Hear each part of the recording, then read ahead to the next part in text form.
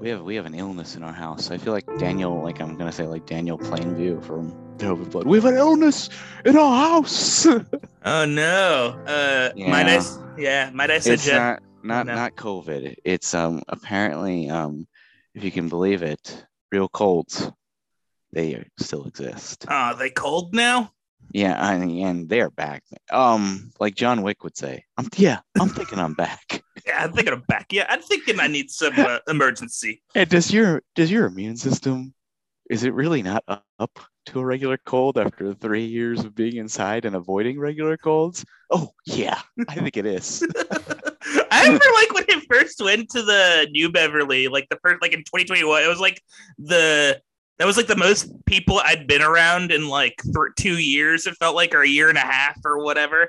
And like I definitely had like a cold for like a day or like two, and it was just like being around other germs. Yeah. Like it was enough to like ruin my body for like a day. Yeah, our bodies are pure once again, except for all the drive-through slop that was still available. Oh God, yeah. All the Yeah, it's like, hey, you gonna feel better? How about some Taco Bell? Yeah, how about hey, hear about that new Cheez-It? No. Taco Bell? Oh God, it's like they're doing a Cheez-It's doing a thing with Taco Bell where They doing like the shell? It's like a Cheez-It tostada. Oh my God. So you're just eating on a it's like, I mean, we're a decadent dying society, but at least we get weird Cheez-Its, I guess. I don't know. That's like that's the trade-off. Oh man, it's too early for that kind of news. It's just a little much. It's a little much. I just took a shot of cough syrup. That's all I got. Hello, and welcome to the award-winning podcast, The Academy, the show that discovers the absolute, undeniable, and scientifically proven greatest performance in your favorite actor's esteemed career. I'm Don Saunderson. I'm Patrick Gramion, and just really quickly, I have to apologize to our audience. We actually recorded 40 minutes of pod before this, but I was recording in a field, like I do, a green field, and a bunch of French school children. They were just enamored. Off your podcast gear. They're like, oh, a podcaster, and the teacher is like, okay, you can go see the podcaster.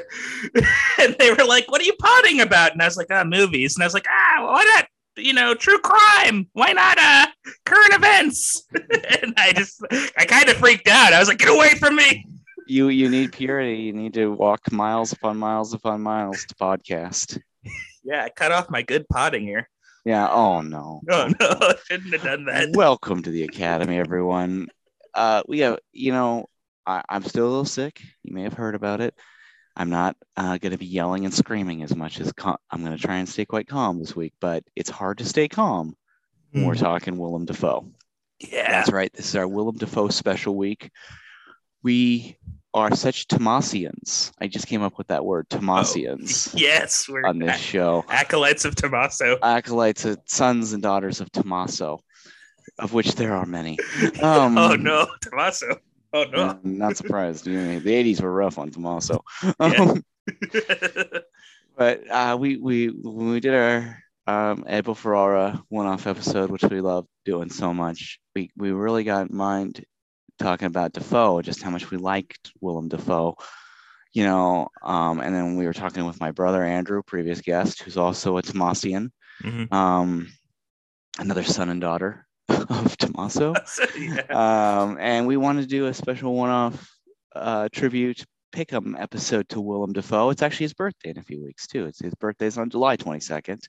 We're jumping ahead a little bit, but happy birthday! 67 years young. Can you believe that? Wow. But we talked about, and Andrew was going to be a guest, but we're of course recording this on the 4th of July. Schedules being as they are on a big holiday weekend, Andrew could not join us, but we are doing his pick, and he has promised to watch it as well, especially after I told him about it. We picked 3 Willem Dafoe movies discussed today out of, oh my goodness, I mean, he's got to be over 100 performances. Oh, definitely. This is one of the great working actors of America. Patrick, first question off, were you surprised he was American? You know what? I'd known for a while he was from the good old US of A, but there was definitely a time. I feel like probably in college, you could have told me he was from Germany, and I would be like, yeah, sure, why not? He has a very international quality about him. He feels stateless in a sense. He's like Viggo Mortensen. Yeah, I that's a good analog. Although I think, yeah, and they're both very exciting, very open actors. Both actors willing to drop trowel. Yeah, you will see Defoe's crack in your lifetime, sir. Yeah. He's proud of his 66-year-old body, as he should be. Yeah, he's like, dude, it's great. Like, it's funny because, like, I remember for one of the movies we just I'll save it for when we say the names of the film. Or have we said the names of the films yet? No, we haven't. No, we haven't yet. But I'll save it later. I'll save it later. They're in the title of the episode, but yeah. Okay, if they're in the title of the episode, I'll just say that, like, in Eternity's Gate, he's playing Vincent Van Gogh.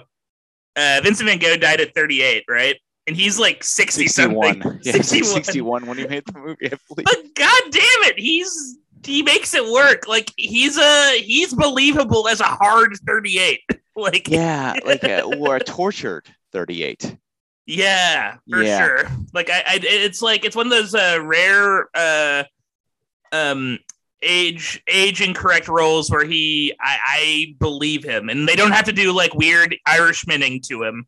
This is gonna sound a little weird and a little like hippy dippy. Mm-hmm. It's his eyes. He's got beautiful young man's eyes. Yeah, he has like sad eyes. They're great, but they're bright and blue. Yeah, and kind of like he can play weirdly at like 60. He can play childlike. Yeah, that is wild. It is nuts that, like, in both Doggy Dog and at Eternity's Gate, not Eternity's Great, the Great, not there. But he plays like people with like varying levels of naivete, and you believe it, and it makes their performances all the sadder because, especially with Doggy Dog, kind of depressing to be. There's this part in Life Aquatic with Steve Zissou where I think it's the part where they're going to go rescue the Bond Company stooge played by Bud Cort, and they're going to this island, and Steve Zissou is like picking the A team and the B team, who like take different sides for their assault on the island, and he's like, I'll take this, and this, and then Willem Dafoe does not make Steve Zissou's team. He goes, great, I did not make the cool team. And he's like upset about it. And he has to be like patted on the back. No, you're a leader on this team. And it's like, again, gets to that childlike, I wasn't even picked for the right team on dodgeball kind of quality that he can do. Cage does that too. He's like, yeah, like I think that one thing that I was thinking about these actors, Cage, Dafoe, even into Ethan Hawke and Oscar Isaac, the kind of, we'll call them the Schrader men of the world. They have this like, and I think Schrader has to give it to him because of his like religious background too, like this like faith, this like naive faith that things are going to work out, and then they're all broken in different ways, or but they're all such open actors.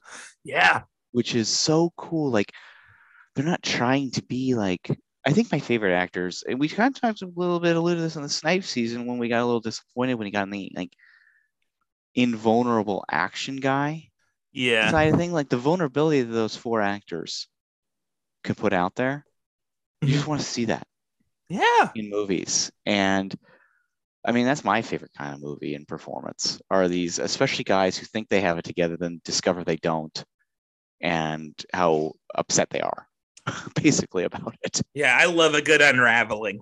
Yeah, I do too. And we're going to be talking about a couple filmmakers today who are really, really good at men unraveling. And, we're talking Paul Schrader and Martin Scorsese a bit today. So, but to get into Willem Dafoe's biography, William James Dafoe was born on July 22nd, 1955 in Appleton, Wisconsin. One of 8 children. 8 children. Wow. He had 5 sisters, and he said they kind of raised him because his father was a surgeon and his mother was a nurse, and they actually worked together, and he didn't see much of them. He has a brother, Donald Dafoe, who is a transplant surgeon and researcher. His surname Dafoe is an anglicized version of the Swiss Thibault. Did you know that? No. In high school, he acquired the nickname Willem, which is the Dutch version of the name William. Huh. And only after becoming an actor, he took the second interpretation of his stage name. He attended Appleton East High School, and then he studied drama at University of Wisconsin-Milwaukee State for college, but left after a year and a half to join the experimental theater company Theater X in Milwaukee, Wisconsin, before moving to New York in 1976. For a guy as open and artsy as Willem Dafoe, moving to New York in 1976 seems like perhaps the best and most dangerous choice a man could possibly make. Yeah, but it screams the small town artsy kid making his move that we've heard about so many like punk rock songs and stuff like that. Oh, for sure. It seems like a happier version of Midnight Cowboy, like a good version of that movie. Yes. Like Daylight Cowboy. And there, when he arrived in New York, he apprenticed under Richard Schneckner, director of the avant-garde theater troupe, the Performance Group. Cool name. I like that. Yeah. Where he met and became romantically involved with actress Elizabeth Lecomte. Mm. She and her former romantic partner, get this, Spalding Gray, and others edged out Schneckner and created the Wooster Group. Within a year, Dafoe was part of the company. He would continue pretty much to this day to be a part of the Wooster Group. And the Wooster Group became pretty famous since this time of being one of the most on the edge and exciting avant-garde experimental theater companies in the world. So that's where he got his this is where Willem Dafoe cut his teeth, was in this really wild, open theater group called the Wooster Group. I'm really disappointed they actually came to Los Angeles in a touring show. Willem was not involved, but played the Red Cat like 4 or 5 years ago. Oh wow, how was it? I didn't get to go. That's why I started the sentence. I'm really disappointed. It took me a while to get back to it. It would have been cool to see. That stuff is really interesting. But basically his career began. His first film work he actually got was he received in 1979. He was cast in a supporting role in Michael Cimino's epic western Heaven's Gate. Oh yeah, first film. I just read a book about Michael Cimino that I really recommend. It's the first ever biography of Cimino. Very mysterious character, to say the least. But yeah, there's Dafoe claims he was fired from Heaven's Gate, but because he was only there for the first 3 months of the 8-month shoot. He worked with Jeff Bridges' character quite a bit while he was there. Dafoe does not receive credit for this role, though. So, and what were you going to say? Oh, I was just going to say Michael Cimino just comes off as a oh my goodness, I lost his name in my head. You know, the guy who did Geely, our Geely friend. Martin Brest. He comes off as a Brestian figure to me. In a sense, maybe a little. Cimino was kind of a scapegoat for the indulgences of the new Hollywood era, which we now, of course, look back on and kind of put golden halos over that era. Because Heaven's Gate kind of took things to its limit of excess, both in terms of the movie's nearly 4 hours long. Shoot was 8 months long. It took cost like a zillion times more than it went to. It did not bankrupt United Artists as people claim, but people lost jobs. It was embarrassment. It's a very interesting movie. It's not a disaster. I will say that. I own a original one-sheet poster for it too. So, but yeah, and an interesting personality. The book kind of goes into detail about they're very difficult. because they were so driven in one sense toward their artistry. They were really blamed as a scapegoat for Heaven's Gate. And then there may have been some personal issues. They were very mysterious, and none of this is like, there's not a lot of like proven facts about their personal life. But by all accounts, they were living as a woman for the last 10 or so years. Wow. I did not realize that's interesting. Never, like, people, it's never been confirmed, but it seems to be that way. And obviously that means there was a lot of turmoil in them. Yeah, for sure. Especially in that, probably, 100%.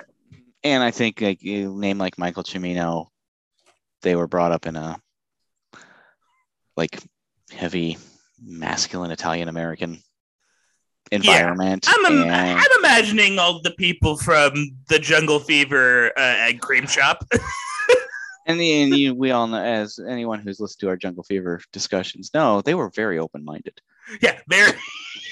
Egg Cream Shop was like one of the forums which Plato and Aristophanes would share barbs. A bastion of liberal progressivism. Yes. What are you reading there, good sir? Oh, it's Euclid's Elements. I'm reading my child how to be anti-racist.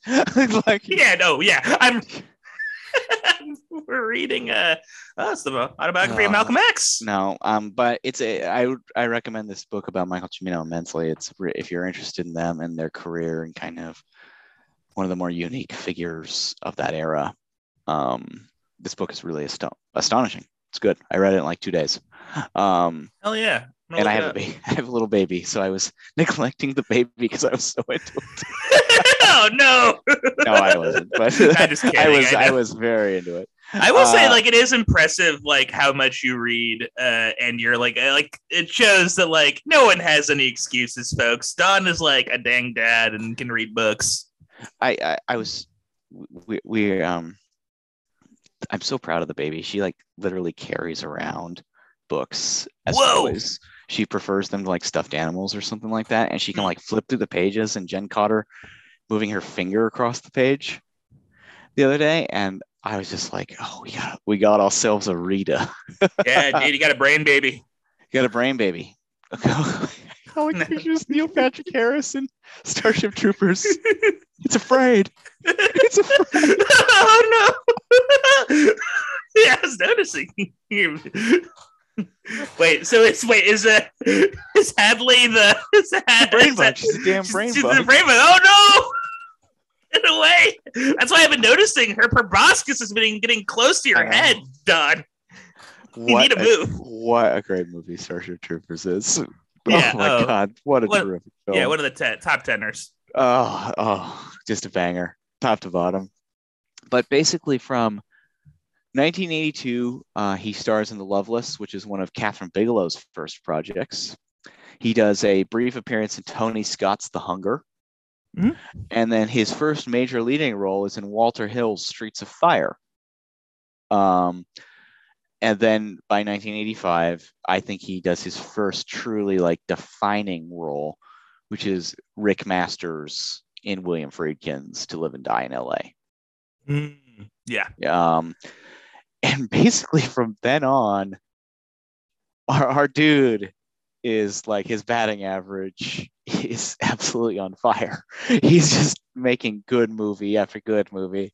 He's ingratiating himself with a series of filmmakers who continue to recast him too, which is really, I mean, like, before we get into our first movie here, we can just talk about filmmakers he's worked with multiple times. Oliver Stone, Martin Scorsese, Paul Schrader, Julian Schnabel, Abel Ferrara, Sam Raimi, Wes Anderson, Lars von Trier. I mean, he is he's just nonstop. And these guys, and Robert Eggers even now, and rumor has it he's going to be in Sean Baker's next again. Oh, that they've been trying to circle something together. So he not only is loyal, but he's been loyal to a group of some of the strongest filmmakers of his time period too. wow. It's incredibly impressive. So To Live and Die in LA, one of our favorites, Academy favorite. He Mhm. makes in 1986, he makes Platoon with Oliver Stone, which to my young eyes is probably the first time I remember him Oh, hmm. in a movie. I get, yeah, we should probably mention that too before we get into our first movie. What is your first Willem Dafoe memory? That's a good question. I was thinking about that because What are your Defoe details? oh, That up on made that up on the spot. oh, I like it. We might have to keep it. God, it's probably Spider-Man, just because like Mhm. I probably saw stuff with him in it before that, but that's the one that just sticks out to my. Yeah, it has to be. Gotta say, it has to be Spider-Man. I'm looking at all these past, but like there's a bunch of movies of his I remember watching. Like, and there was like a time where I'd just like watch a bunch of classic movies, or not classic, but like kind of like movies you couldn't typically see on TV on my computer, on my like little dingy little computer screen in my laptop screen in my bed. And I Mhm. remember watching like Mississippi Burning. Really liked that movie. American Psycho, obviously. There were like a couple of these like early. Oh, you know what? Once Upon a Time in Mexico too. That was Yeah. like that factored in big. I was a big Rodriguez head as a lad. The interesting thing about him, just looking at it, I mean, outside of Spider-Man, he doesn't make movies for kids at No, all. no, which is kind of cool. Like, Which is one of the reasons why you might not have remembered him as a kid too much. yeah, like it's pretty much like Spider-Man and Finding Nemo. That's pretty much all. He did that too, but he's in he does the he's in the Aquaman films now too. Oh yeah. Okay, he's getting that bread. That's good. I think he's like that's Yeah. like him being like, okay, this will give me 3 Abel Ferreira films. Exactly. Yeah, I can fuck around with Abel in Italy for as much as possible. I can Tommaso it up a bit. Yeah, but I mean, because like, so into Platoon, like, I don't know if you've ever seen like the poster with the guy in the Jesus Christ pose. Mm-hmm. That's him. Oh yeah, I've seen Platoon.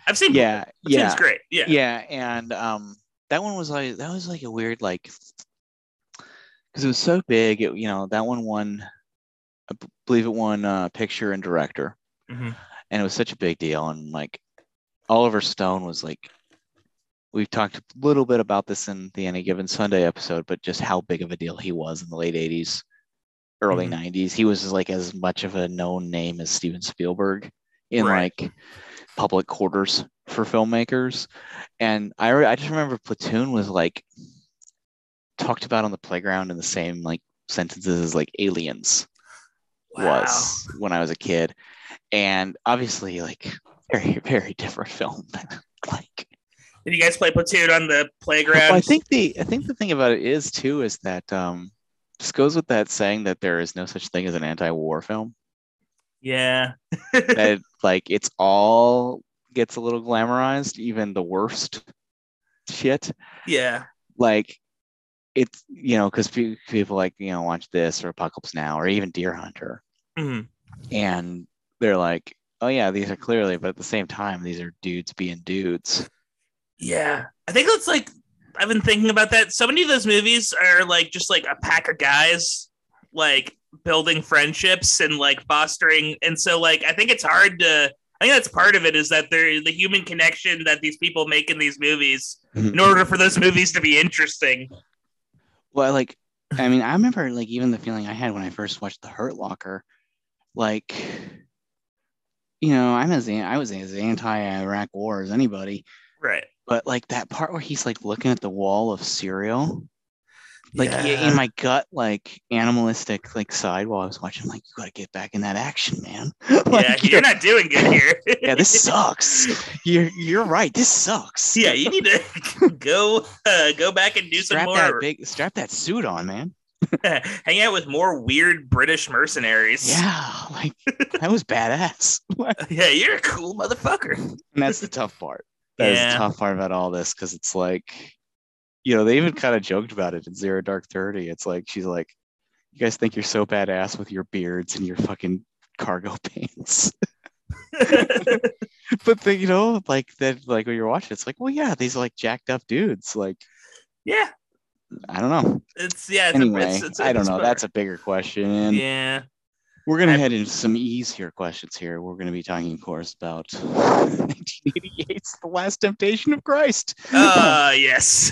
Our first pick. This was my pick. You might remember from our top 20 movies episode.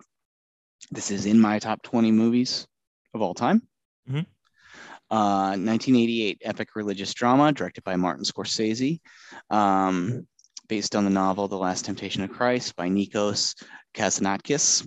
Screenplay by Paul Schrader with apparently uncredited rewrites for Scorsese and Jay Cox, but all within the family of the Scorsese universe. We got to give a shout out to some of the members of the team here. Cinematography by Michael Ballhaus. Oh yeah. Edited, of course, by Thelma Schoonmaker. And we can talk a little bit more about it. But one of my very favorite soundtracks of all time, Peter Gabriel's score. Oh, it rules. Is absolute stunner and elevates the picture completely. This movie stars Willem Dafoe as the titular Jesus, Harvey Keitel, Barbara Hershey, who apparently was when they were making Boxcar Bertha in '72, gave Scorsese a copy of the book. Wow. And that was what kind of planted the seed for Scorsese. Harry Dean Stanton is in the picture. David Bowie, Verna Bloom, Roberts Blossom, Victor Argo, Paul Herman, John Lurie, and Andre Gregory returns to the mix as John the Baptist in this movie. Ooh. Yeah, you loved him in Demolition Man. You loved him in Demolition Man. You're gonna love him even more. Actually, he's actually pretty damn good in this one. He's incredible. He's very committed. I loved his. He might be one of my favorite. Like of all the little like side characters you meet, his little performance might be my favorite. This movie was budgeted at $7 million. Only $7 million. They made that cash into wine. Yeah. Oh, for sure. Box office, 33.8 million at the box office. This movie has a 81% on Rotten Tomatoes. Contrary to accusations of irreverence, The Last Temptation of Christ's biggest sins are actually the languid pacing and some tinny dialogue. But Martin Scorsese's passions for the subject shines through an oft transcendent rumination of faith. This, of course, was one of the most controversial movies of its time period. They tried to bomb a movie theater in Paris or in France. They did. It attacked 13 people, injured 34 were severely burned, and death threats all over the place, protests in front of the theater, censorship and bans. To this day, apparently in February 2020, Netflix revealed the film, one of the 5 titles removed from the Singapore version of Netflix based on government bans. Wow. It's banned or censored in Greece, South Africa, Turkey, Mexico, Chile, and Argentina for several years. It's really interesting to watch it from our modern eyes, how that reaction is. I was telling Patrick before the show, like, I find this movie to be an incredible testament of kind of faith and like what that could be even. And I think to like a layman who is not perhaps evangelical, this is the best way to understand faith because there's questions involved all the way through. Like someone who is not ready to give themselves body and soul up to these kind of things. There's a real human quality of this, and starts first and foremost with Willem Dafoe's performance. It's a very human Jesus. Willem Dafoe, what's incredible about his performance, and you were right earlier when you said like you see it in his eyes, like he adds a humanity to Jesus that I think is I don't know, necessary in order to like feel what he's going through. I think it's like very easy to kind of probably portray him as kind of like this perfect being or whatever, but I think that Willem Dafoe, I don't know, there's like a texture to Jesus that like I appreciate in this movie. You buy his arc too, through his tests, through the temptation, and then at the end when he does yell, "It is accomplished," you feel it. Yeah, completely. That he has finally made peace. This is it. He gets it. Yeah. Well, and it's crazy. Like they start him off with like he is like making the crosses for Jewish rebels to be crucified. That's like a crucified. So like it's like a long trip for him. It's a tough, yeah. It just I think it's like a gateway film.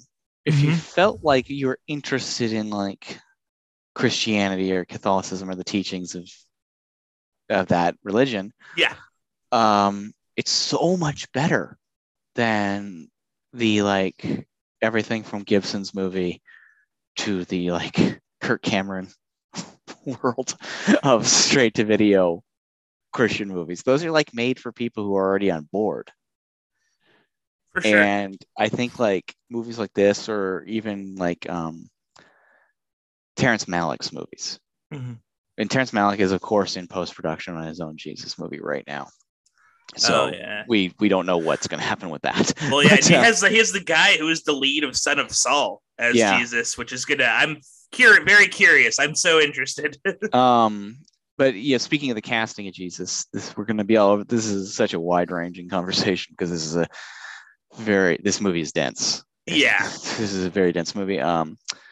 So it's I heard this story once that, of course, in the time period in which Scorsese had read the novel and wanted to make the film, this was during kind of his peak era with Robert De Niro. And he said to De Niro, "Do you want to play Jesus in the movie?" And De Niro said he couldn't do it. He couldn't get there as an actor. Like he couldn't get to that place. Of course, within years, he played the devil in Angel Heart. So it's clear, it's very interesting that De Niro was able to find the devil, but not Jesus. Wow. Very interesting. The original cast, though, when they tried to go into production in '83 on this movie, it was going to follow up King Comedy, $14 million budget, and they're going to shoot in Israel, was going to be Aidan Quinn as Jesus. Sting, not the professional wrestler, but the member of the band The Police, as Pontius Pilate. I should have gone with the professional wrestler. Yeah, I know. In the makeup. Yeah, in the makeup. Woo! Too scary. Ray Davies of the Kinks as Judas. Yeah, that's crazy. That's fucking insane. And Vanity of Prince's entourage as Mary Magdalene. What is happening? Boy, that is, wild. Coconuts. That's awesome. But they were already receiving protest letters, and the budget was kind of out of control. So Paramount dropped it, and Scorsese made After Hours instead. But by '86, Universal Pictures became interested, directed more mainstream, and he made a deal with them that he would make a more mainstream film if they funded this one, which eventually was Cape Fear. And Cape Fear rocks. Yeah, Cape Fear's, Cape Fear is a slapper. And to this very day, I cackle in movie theaters like Robert De Niro. Yeah, as you should. You're smoking your cigar. Yeah, I get kicked out of. He's watching Problem Child. It's the best part. That's the movie that not only did Nick Nolte bring his entire family to, but Robert De Niro's there cackling his ass off at Problem Child. It fucking rules. Yeah, he just loves Gilbert Gottfried. It's so funny. Aidan Quinn ended up passing on the role, and this is where Willem Dafoe came in, and Sting ended up leaving Pontius Pilate, and that's where David Bowie came in. And I love Bowie in the part. Bowie rules. He's perfect. He's so perfect in it. Yeah, he plays it as basically David Bowie, but that's the right call too. Yeah, well, there's also like an understatedness to that. Like it feels like you're in this weird world of magical realism with when you're with Willem Dafoe, and then for this moment, it truly does feel like because everything is so grounded between in their conversation, it almost makes you question for a split second. Wait, was all that just in Willem Dafoe's head? Like, yeah, there's like a little bit. It adds to the dreamlike quality of the movie. Which the movie does have a dreamlike quality, which I like as well. Because I mean, it's so easy to compare it to the Gibson movie, but the Gibson movie was so concerned with like placing it like ground level, street level. This is what it feels like to be whipped with like barbed wire and shit. Yeah, and like I don't know, like because religion, but I think that's Mel Gibson's version of Catholicism is very visceral and real and brutal. Yeah. Well, and also like it's more oriented with like good and evil than forgiveness. Exactly. Yeah. And there's not one scene in the movie. Like my favorite song in the soundtrack is A Different Drum. It's that kind of triumphant one where Peter Gabriel actually sings on. Ooh, yeah. And it's when Jesus enters the town on the donkey.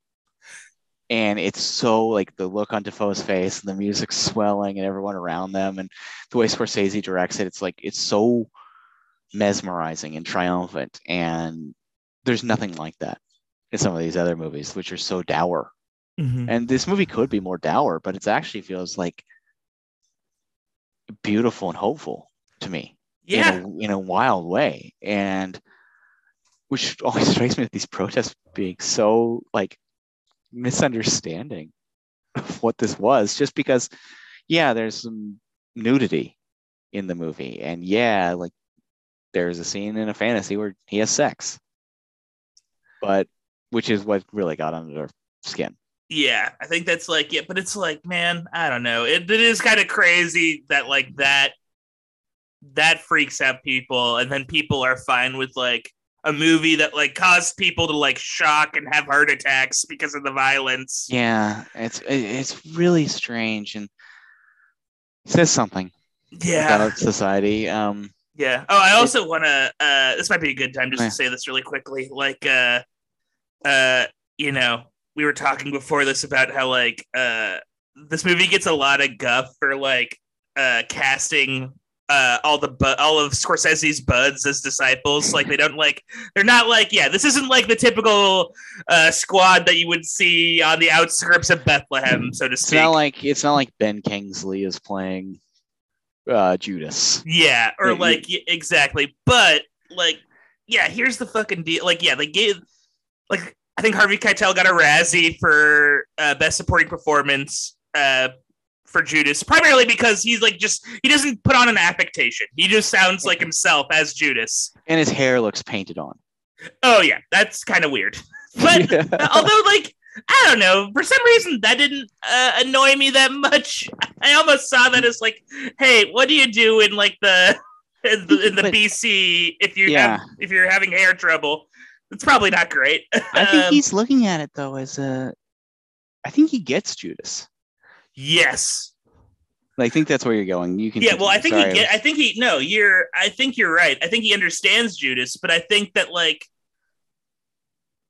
there's something frustrating about people honing in on like his vocal like interpretation of Judas, the fact that he's like, has his like New York brogue or whatever while he's in character. I think that's like such a non-factor when you're doing a historical movie of this nature where like, it's so fucking stupid that like had it been Michael Caine in that role doing his Michael Caine voice, wouldn't have been a Razzie nomination. And even that would have been historically inaccurate. They didn't sound like weird British people back in the fucking ancient Greek times or Roman times. They didn't look like weird British people either. No, for sure. It's like, I think it adds to the kind of phantasmagoric quality of this movie, because this movie is thievery. It's basically, and that's the entire idea of the final segment is like when he's up on the cross, he's having this fever dream of the devil tempting him. And one thing I was going to mention though is, so the movie, they shot in Morocco, on a pretty rushed schedule and pretty under budget. So things were pretty tense all the way through to kind of like capture. And they're outside, so the sun is always a constant pressure to make sure your light is right.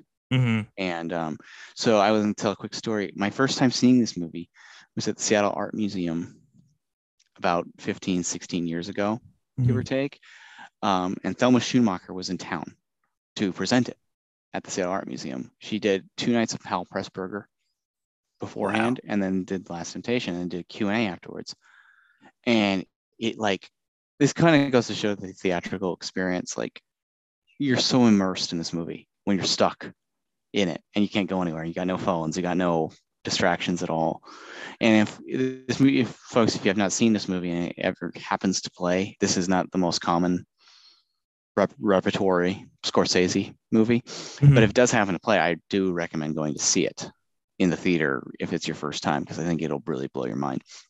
Because it really blew my mind, and I was like, oh my gosh, that's the closest I've ever felt to being converted.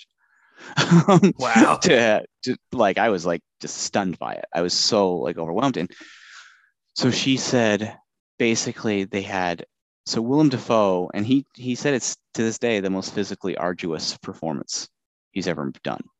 And it all comes down to the crucifixion scenes, which is fairly impossible to truly fake those without getting sore, at the minimal sore.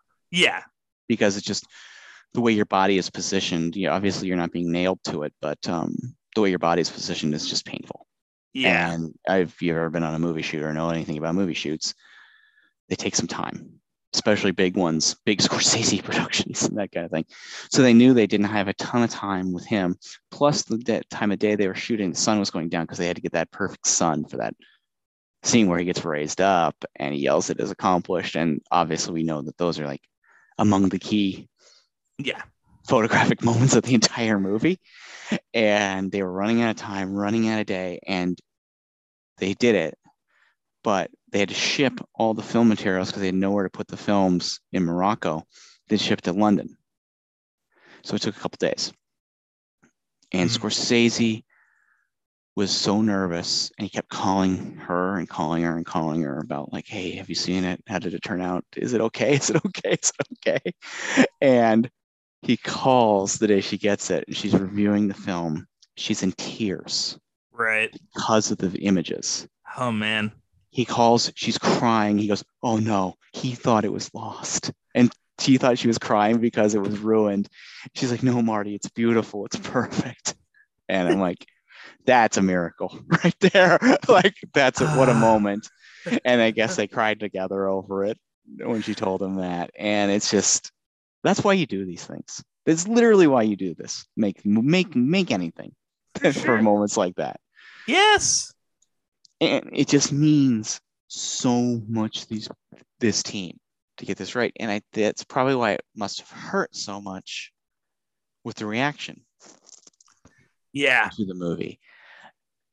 But I gotta say, like, you know, watching it from our 2022 eyes rather than 1988 eyes, I don't see the controversy. All I see is a profound work by one of the great artists. Yeah, it's of his craft and field. And it feels tame. It feels like not in a, you know, it doesn't feel, you know, this isn't like a Serbian movie or some shit. This is like a very like, I feel like it's very respectful. It's very somber, and it's it's kind of wild that it elicited the amount of rage that it did. Although I guess, like, you know, the book that it was based on, you know, it was written by the guy who wrote Zorba the Greek, I believe.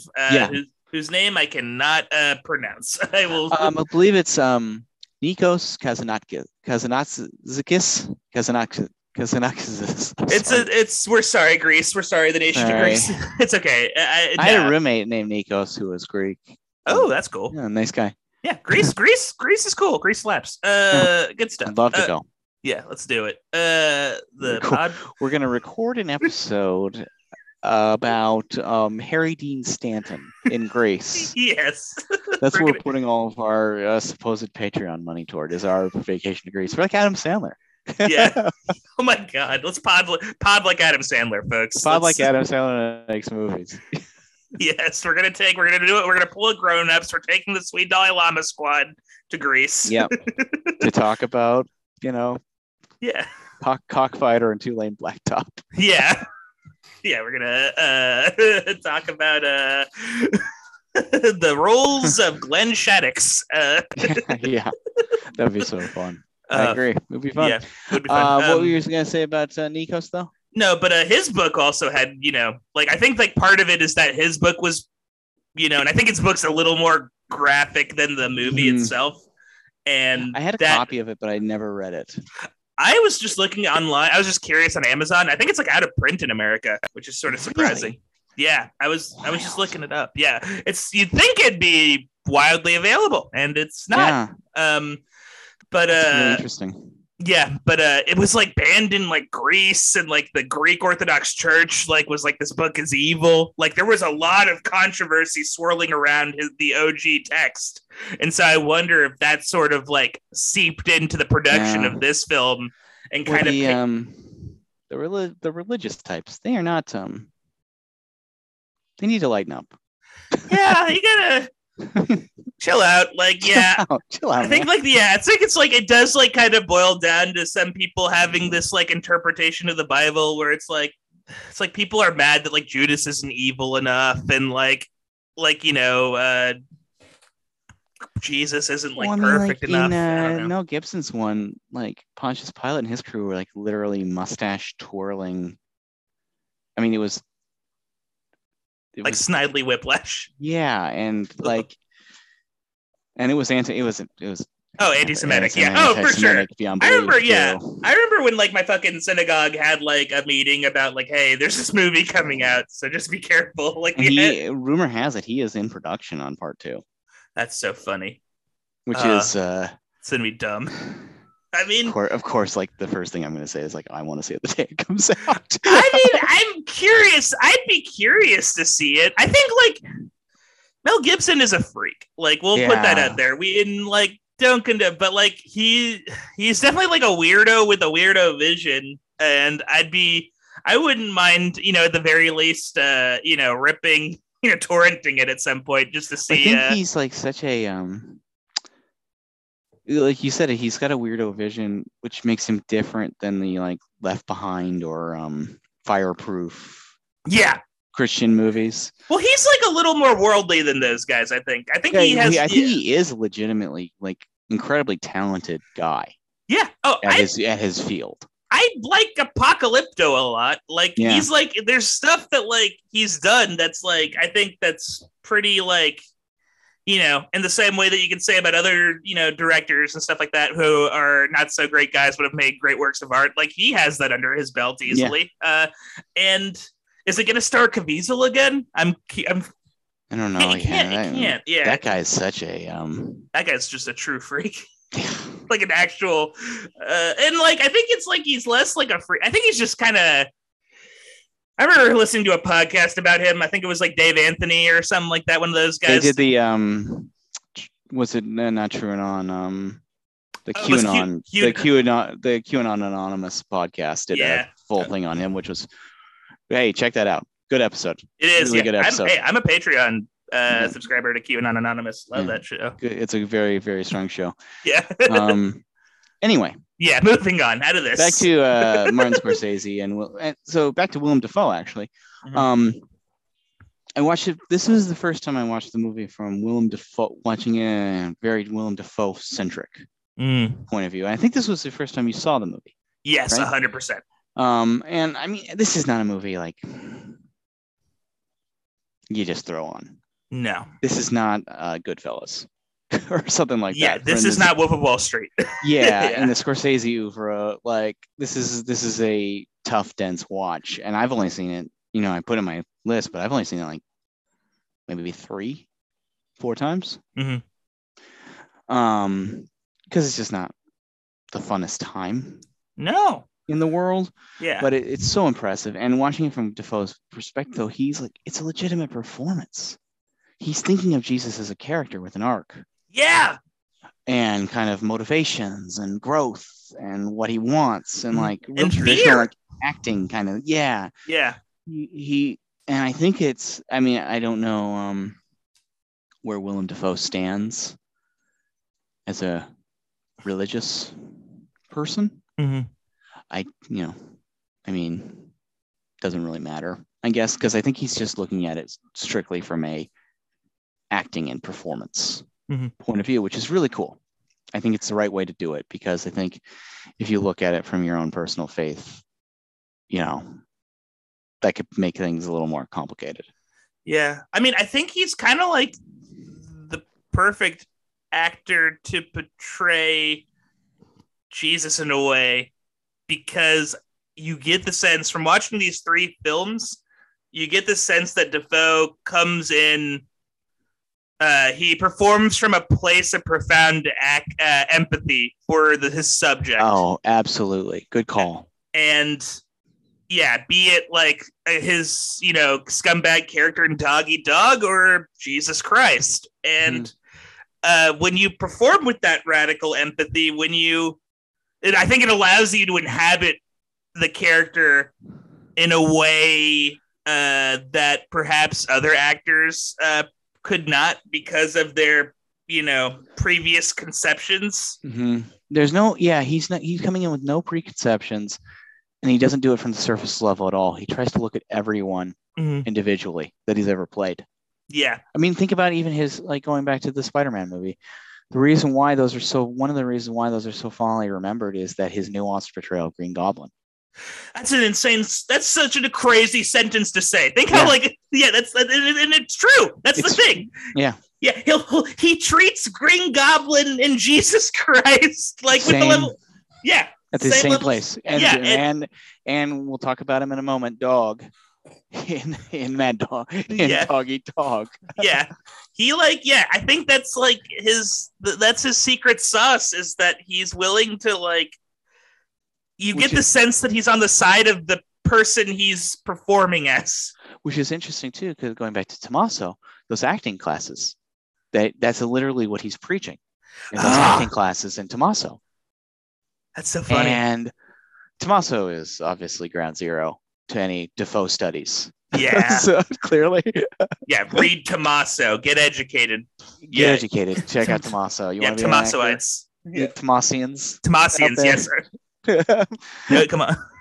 That's Tommaso 101. It's an astonishing performance. He should have been nominated for Best Actor.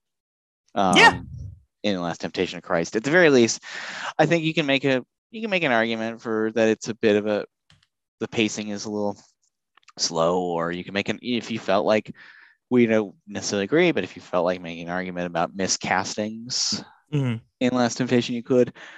I don't think you can argue against his performance, and I don't think you can argue against Scorsese's passion.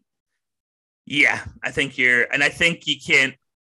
It all feels like it's coming from a very real, thought out place, and I think that which again gets back to the brilliance of Scorsese is, much like Dafoe, Scorsese's coming at each of these pictures he does looking for ways in to personally be a part of it and empathize and make it as personal of a project as possible. Even when he's like, he used to joke, he's like, what do I know about flying for The Aviator? Or I hate sports. Why do I want to make a boxing movie?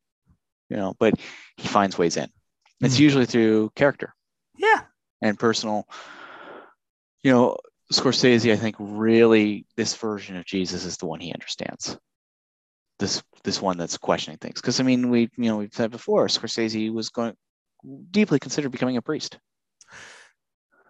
And that's all over all of his work, is that faith and the questioning of it. And, did I make the guilt of, did I make the right choice? Yeah, that adds to become a demonic artist rather than a saintly priest. Yeah, did I walk away with the little angel? Becoming a filmmaker. Am I doing God's work in a better way? Yeah. As a filmmaker. Why isn't Harvey Keitel gonna come beat the shit out of me because I made the wrong choice? Yeah. after like the premiere of Killers on the Killers of the Flower Moon. Yeah. Yeah, which they're we'll get into it in a moment here. Two big Apple there's two big Apple movies. They're that one and Ridley Scott's Napoleon. Oh my God. And there are rumors that Killers of the Flower Moon might not make it to be done by the end of this year. Oh no. But there are also rumors that Ridley Scott may be ready to go with Napoleon, even though he just finished shooting it like a month ago. Oh my God, man. I mean, here's what I say. Apple, yeah, I think if we have to do the right thing, take all your money for the seasons of Ted Lasso, give it to Scorsese so he can finish his film, even if you have to incorporate Ted Lasso in there a little bit somehow. If Ted Lasso has to make a surprise cameo. Yeah, Ted Lasso gets curb stomped by 80-year-old Robert De Niro. But it's like his character from Raging Bull. It's Jake LaMotta. It's Jake LaMotta. Martin Scorsese has lost it finally. No. Quit quoting Wu-Tang Clan songs at me. Oh my God. Quit being precocious. You're an adult man, Ted Lasso.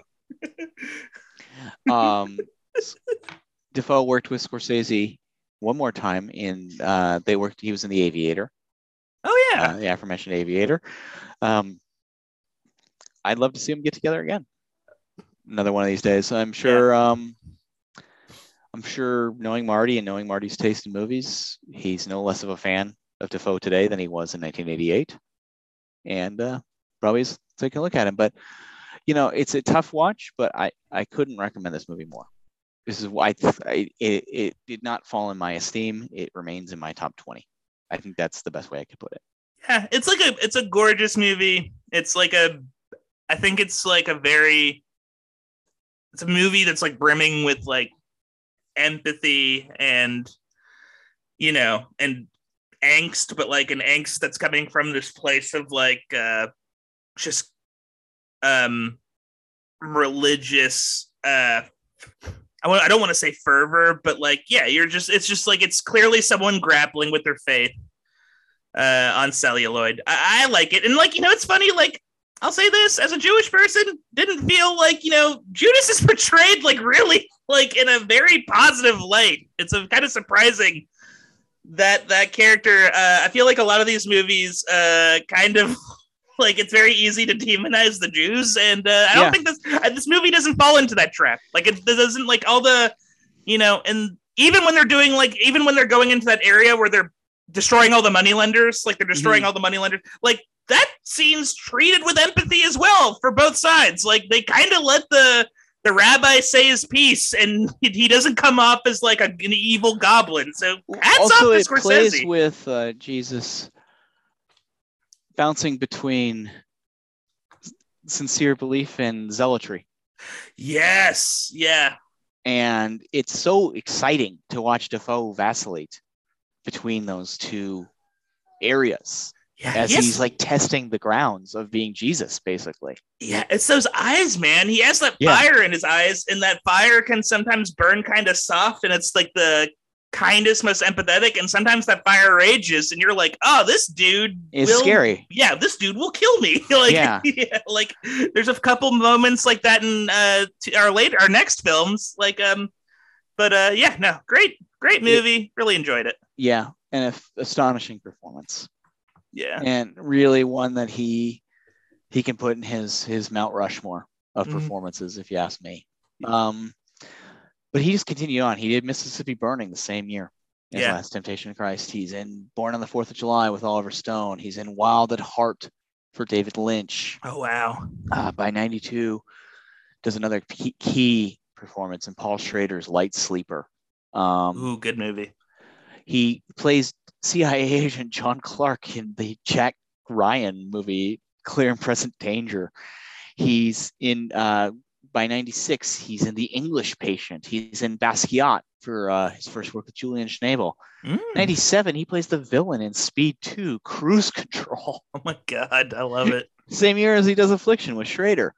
98, he does New Rose Hotel with Abel Ferrara, his first collaboration with Abel Ferrara, which became, a consistent one. 99, he's in Existence for David Cronenberg. Oh yeah. But also in the Boondock Saints the same year. Oh man, yeah. See, he's someone who will simultaneously be like on the tip of every art, true cineast's tongue, and then like he's also like a man of the people. Any guy with like a bong in their college dorm room in 1999. Yeah, they were watching Boondock Saints. They were watching Boondock Saints, but then he's in American Psycho. He's in Shadow the Vampire, which was, if you can believe it, one of his first. I think that was his first Oscar nom. Nah, Platoon. Oh, Platoon. Thank you. He was nominated for Platoon. Yeah. Thank you, Patrick. Patrick Fax Gremion. Uncle Fax. That's what they call Fax. me. Old Uncle Fax. Shadow the Vampire. He's in by 2002. I mean, he does. I would love to see this as a program, New Beverly double feature, Spider-Man and Autofocus. Jesus Christ. Yes. Have your life enlivened and then ruined. Oh no, yeah. Autofocus, one of the jaw-dropping movie. Yeah, Schrader is a grim fellow. Just continues to do it. His faith in humanity, not much. Not the highest, but at the same time, his faith in making great movies, pretty good. Not through the roof. Yeah, he's a good boy. Yeah. Autofocus, one of the grimmest movies I can think of. Oh, yet I have seen it twice. Oh man, I watched it was on the Criterion Channel recently. I was like, this is a good movie. This is a dark ass movie. Of course, he follows that up in 2003 with Finding Nemo and Once Upon a Time in Mexico, among other movies. 2004, oh my God, he's in Spider-Man 2, and he's in The Life Aquatic with Steve Zissou, and he's in The Aviator. Oh man, and hey, can't forget Jiminy Glick and Lala-Wood as himself. Oh God, Jiminy He's Glick. In The Clearing with Robert Redford. I mean, and then 2005, he's in XXX State of the Union. Oh no! But he's also in Lars von Trier's Manderley. Oh, okay. Which is a interesting one. I saw Manderley in the theater. Oh, I saw the first 10 minutes of Dogville, and I was like, I don't know if this is for me, but I was a big Dogville fan. But this is 2003, 2004, 2005 was the peak of my Lars von Trier is the greatest filmmaker alive. Gotcha. Era of my life where I just like, but I think like, I was like toward the end of college then. So there was this like anything transgressive. Yeah. Spoke to you like, or was what I wanted. Like it was like the same time as like Gaspar Noé's Irreversible came out and Takashi Miike films were all hitting America. So it was like anything like that. I was like, give it to me, inject it in my veins. I 100% need to rewatch it again. I think I was like I was being a little shit when I watched it. Well, it's quite a film. It's not meant to be easy. No, for sure. Yeah.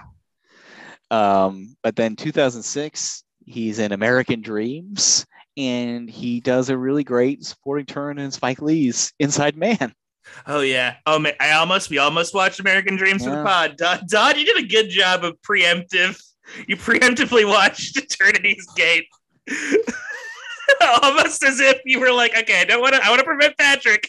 If I had to choose at Eternity's Gate or American Dreams to watch 9.5 out of 10 times, I would pick At Eternity's Gate. Totally fair. I'm glad you did that. I have to admit, I had not seen At Eternity's Gate yet. This was the first watch for me, and we'll get to that in a little bit here. Oh, interesting. I was really excited to watch it. That was the thing. Like the second you implanted that, I was like, that's what I want to see. Because I want to see that movie. Like I've seen it. I've seen American Dreams. Yeah, we're all dreams heads here. 10 out of 10. No. But 2007, he's in The Walker, another Paul Schrader movie. He does a Mr. Bean movie. He's in he does a cameo in Spider-Man 3. And he does Go-Go Tales with Abel Ferrara. Wow. 2008, he's back in the mix with Paul Schrader in Adam Resurrected. He does the Greek director Theo Angelopoulos' The Dust of Time. That's a filmmaker, one of the key slow cinema filmmakers. I have no, I have not seen any of their films, and it's a blind spot. Been on my list for a while. 2009. Oh my God! Guess what? He's in Antichrist. Lars von Trier's difficult picture. I considered this one too, but I don't know if we wanted to sit through that one. He's in My Son, What Have Ye Done? From Werner Herzog, one of the greater titled films of all time. That's a good one. I have seen My Son, What Have You Done? That Werner Herzog was another of that era filmmakers that I had to see everything from. Oh yeah. He does a voice work for Fantastic Mr. Fox. But folks, he's also in Daybreakers, The Boondock Saints 2, and Cirque du Freak, the vampire's assistant in 2000. Oh yeah. If you're counting at home, that's 7 movies. 2009. Jesus Christ, Our man rules. He's eating bread. He's eating bread in Italy. Yes. To 2010, he's in Muriel. Julian Schnabel, back again with him. 2011, 444, The Last Day on Earth with Abel Ferrara. 2012, he's in John Carter, the doomed John Carter on Mars. Yeah, the one with fucking Taylor Kitsch. Yeah, he just keeps going. Like 2013, he's in Out of the Furnace, which is a really interesting movie. He's in Nymphomaniac for Lars von Trier. And I mean, like 2014, Most Wanted Man for Anton Corbijn, Grand Budapest Hotel for Wes Anderson, Fault in Our Stars. He's in Pasolini, the pure Pasolini boss biopic from Abel Ferrara, and he's in John Wick. Oh my God, dude! I mean, it's just incredible. And this, of course, like brings us to 2016. He's in The Great Wall. He's in Finding Dory. Oh. He's in A Family Man. I don't even know what that one was. Oh man. He just works. But of course, in 2016, he is in Paul Schrader's film, Dog Eat Dog. Andrew Saunderson's pick for this week's episode. Dog Eat Dog was new to all of us. Dog Eat Dog. Yeah. Oh man. Excuse my language here. Is a fucking bonkers movie. It is. Maybe one of the craziest movies we have screened for the show. It's kind of incredible. Let's get into it. Black comedy action thriller directed by Paul Schrader, co-starring Paul Schrader.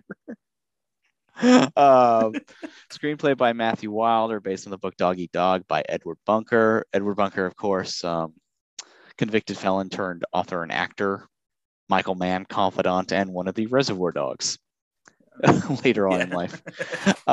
This movie co-stars Nicolas Cage, Christopher Matthew Cook, who was a new actor to me. Yes. And Paul Schrader is also in it. The movie at a box office is $69,000. It may have been VOD simultaneous for all we know. Yeah. I don't remember. It has a 49% on Rotten Tomatoes. Critical consensus reads, Dog Eat Dog's refreshing bundle of quirks and surefire of visual style aren't quite enough to compensate for an aimlessly forgettable story. So, Dog Eat Dog is the story of 3 guys, Troy, Mad Dog, and Diesel, who are all on their way to 3 strikes. Yeah. That's a good way of starting off. They've been in prison. There are varying degrees of lunatics. Yeah, they're all kind of like people playing Grand Theft Auto. It feels like it's like they're all like Grand Theft Auto characters. Movie, it should be noted. Perhaps we should also say another character in the film, the city of Cleveland. Oh my God, Ohio, and seems like the outskirts of Cleveland, Ohio. Yeah. It's like Ohio as painted by Hieronymus Bosch. It is so interesting because this is like, I think, one of the greater like death of the Rust Belt movies that Yeah. has been made, which this is certainly a genre that is fairly ripe due to the way the world has gone. Mm-hmm. But what is left in these industrial towns where there is no industry anymore are just, they seem to be just the Troy, Mad Dog, and Diesels of the world. Yeah. And this is like bread and butter territory for Paul Schrader, because I was just, of course, naturally, like anyone normal before we started the podcast, what was I watching on HBO Max? I was skimming through the card counter like anyone, like any Yeah. normal person would do. Like any classic And guy. those towns that our man Oscar Isaac is driving through to his casinos, same kind of places. Yeah. Just like Midwestern decay. Yeah, and these are three American dreamers, going back to American Dreams, in Troy, man. Mad Dog, and Diesel, who see themselves in a better life and almost more importantly feel like they deserve a better life, despite their complete and utter antisocial behavior. Non-stop antisocial behavior. Yeah, like the most antisocial of behavior. So we won't spoil the movie. Maybe, I don't know. We'll see. There's like a level. This is like definitely one of those movies where you kind of want to go in blind. I think it's important to go in fairly blind to this movie if you're interested in watching this movie. So I guess we should start off. This movie's pretty depraved. Yeah, it's an evil movie that's not for everyone. Most people will not find enjoyment in this movie. If you are a sick soul who is looking for this kind of madness, though, yeah, this might be up your alley. Yeah, if your brain is as broken as ours. If you watch it at the end, you're like, Schrader, you could just continue. You just continue to surprise me and give me treats. Then maybe this movie's for you. Your lead poisoned treats. So we get into the guys. Nicolas Cage is Troy. He wears suits. He is the, by default, leader of this crew. I would not say he has leadership capabilities necessarily, but I think due to his kind of suit wearing aspects to him, wears a suit. He feels like a more serious person. He's the one person in the crew that could probably be passed off as a normal guy. He could probably get away with it a little bit longer than the rest of the group of being a normal human being. Yeah. But he also thinks he's Humphrey Bogart, which needs to be said from the top. And he does. Cage is on fire in this movie. Yeah. He's absolutely on fire. Like, he and Willem Dafoe looked each other in the eye when they got to set, and like, I see what you're bringing. Let's do this thing, brother. It's we're gonna be two crazy weirdos. We're having fun. You know what? Let's shake hands. This is gonna be a good go for us. And so he kind of makes deals with this guy, Greco the Greek, played by Paul Schrader. Oh man. So their first score is that they have to like break into this house. They think there's going to be money there, but there's drugs. And their method of doing it is to dress as cops to do so. Scary. When they showed up dressed as cops in the fake cop car, it was like legitimately like, oh my God, this is like very scary. They're evil. Like they're bad guys. It is like kind of bold on Schrader's part to make the protagonists of your films characters that make Scoop McNairy and Ben Mendelsohn in Killing Them Softly look like George Clooney and Matt Damon in Ocean's 11. Like that, like there's just total sloppy evil goons. And bad at their job. Yeah, too. Bad. Oh, totally. Like, going back to Heat, it's like you could say that Robert De Niro and his crew are bad guys. Mm-hmm. Pretty easily. They kill. Yeah. They kill people. They're not afraid to shoot guns into crowds. They're good at their jobs, though. Yeah. Which makes them interesting and, admirable in their own. But these guys, Troy and Dog and Diesel, what separates them is that they're pathetic and they're kind of like childlike desperation not to be pathetic. Yeah, it does harken you to like it does like harken me back to like our days of watching Donnie Brasco. Like it's like that level of patheticness that like, and I think it's like kind of the genius of Paul Schrader to like cast Cage and Dafoe, because having these performers at that age be this pathetic, it amplifies the patheticness. Like they act like people that are like 40 years younger than themselves. Yeah, the fact that that I think brings us to the third guy in our crew, Christopher Matthew Cook Diesel, who is a bit younger. Yeah, he's than those guys. And he comes off as a little bit more of a modern version of this kind of criminal. Like a little more level-headed, perhaps. Yeah, maybe. a little, but also like kind of sees the realist. Like he is the most realistic. Yes. Of the group. He just like, I mean, like, we're gonna have to do this shit. We're gonna have to draw down. We're gonna have to like shoot people. We're gonna have to like, get ugly with this. We have no other options in this. And that gets that interesting thing we were kind of texting about. So after they have their first victory, our boys go to celebrate in this hotel room. Cage and Dafoe pop their shirts and start firing ketchup and mustard bottles at each other. They're childlike, but they're also doing massive amounts of cocaine. Oh, we should note, we'll get to Dafoe in just a moment. We'll get through Diesel, but and Diesel's kind of there with them. He's like, "Oh, this is fun. We won." Yeah. But then he goes downstairs, and they're at another one of the card counters casinos. Yeah, it's so proto card counter. It's very like yeah. And Diesel goes to have a drink, and he meets a young woman at the bar, and the movie stops basically for this like brief glimpse into a possible different life. Yeah, for Diesel, but then he screws it up, and he can't live on the human side of things.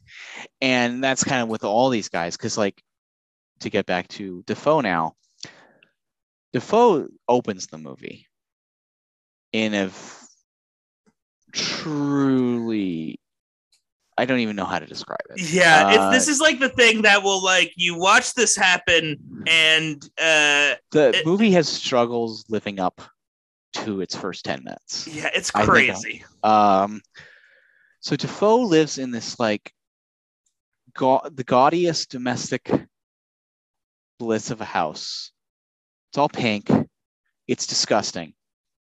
Yeah, it's like the worst of American culture in this house. TV's blasting. He's doing drugs. He's doing as many drugs as possible, and turns out it's this woman and her daughter that he's with. And it just, imagine like all of like it feels almost like a Harmony Korine, John Waters style nastiness. Yeah, it's sort of like a Trailer Park Todd Solondz. Yeah, Todd Solondz as well. Yeah, just a very mean. It's very fucking mean. It's so mean. The entire thing is mean, and Defoe's like looking at himself in the mirror. His face is melting into some like crazy CG effects.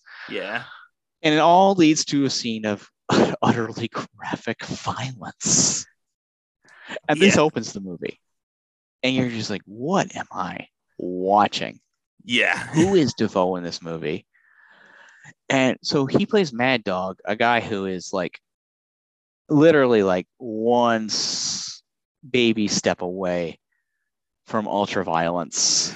Yeah. At all moments. And not really understanding his ultra violence at all. And this gets to the depth of Dafoe's performance. He plays it childlike. Yeah. That he's like, of course I'm drug addled. Of course I kill people. But, and I mean, which leads to, so their second job that Greco the Greek, Schrader, puts him into is a kidnapping. Mm-hmm. And boy, the second he says you got to kidnap a baby, as an audience member who's seen what we have seen the first half hour of this movie, I'm like, oh no. Oh no. Oh no. Get away. No. And it just escalates from there. And it gets more fevered, more crazy, more violent. And as these guys dig their hole deeper and deeper, and I can see what the critics are saying about how there is no the critic for Slant magazine said the film has a few thrilling moments, but its pleasures are fleeting and always balanced by oppressive ugliness, representing an even deeper dive into a dismal new aesthetic founded on chaos rather than contemplation. And I think there is contemplation here, but this movie is chaos. This is not First Reformed. It is not Card Counter. Yeah, this is a screed. This is this is like John the Baptist screaming in the middle of the town or whatever. Like, it's very. This is a post-financial crisis 2008, kind of the darkest of America.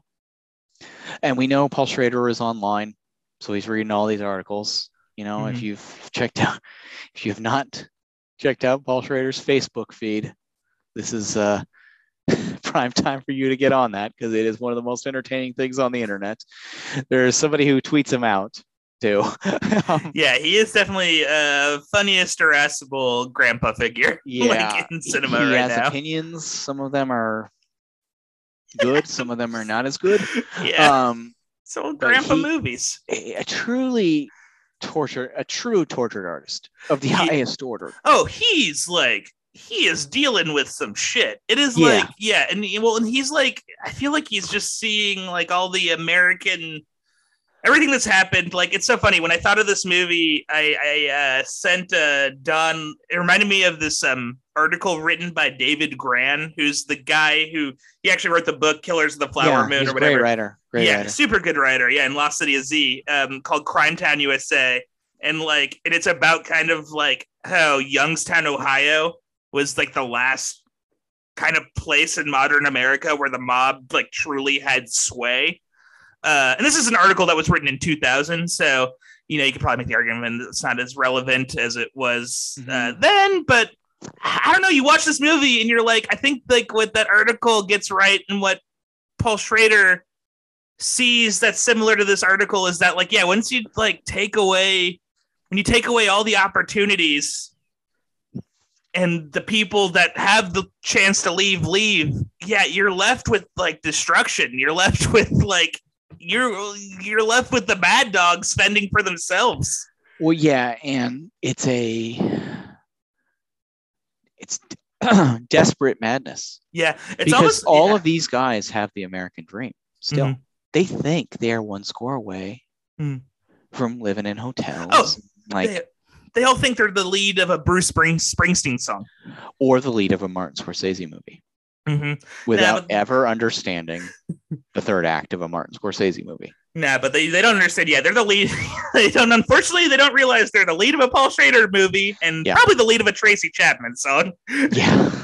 It's pretty or like the Nebraska side of Bruce Springsteen, not the Glory Days side of Bruce Springsteen. Oh man, yeah, for sure. But I mean, this is like a side of America. It's like this goes back to even like going to Terrence Malick, like Badlands or something like these kids who think they are the lead and think they are the hero, but they actually are a curio and a side note.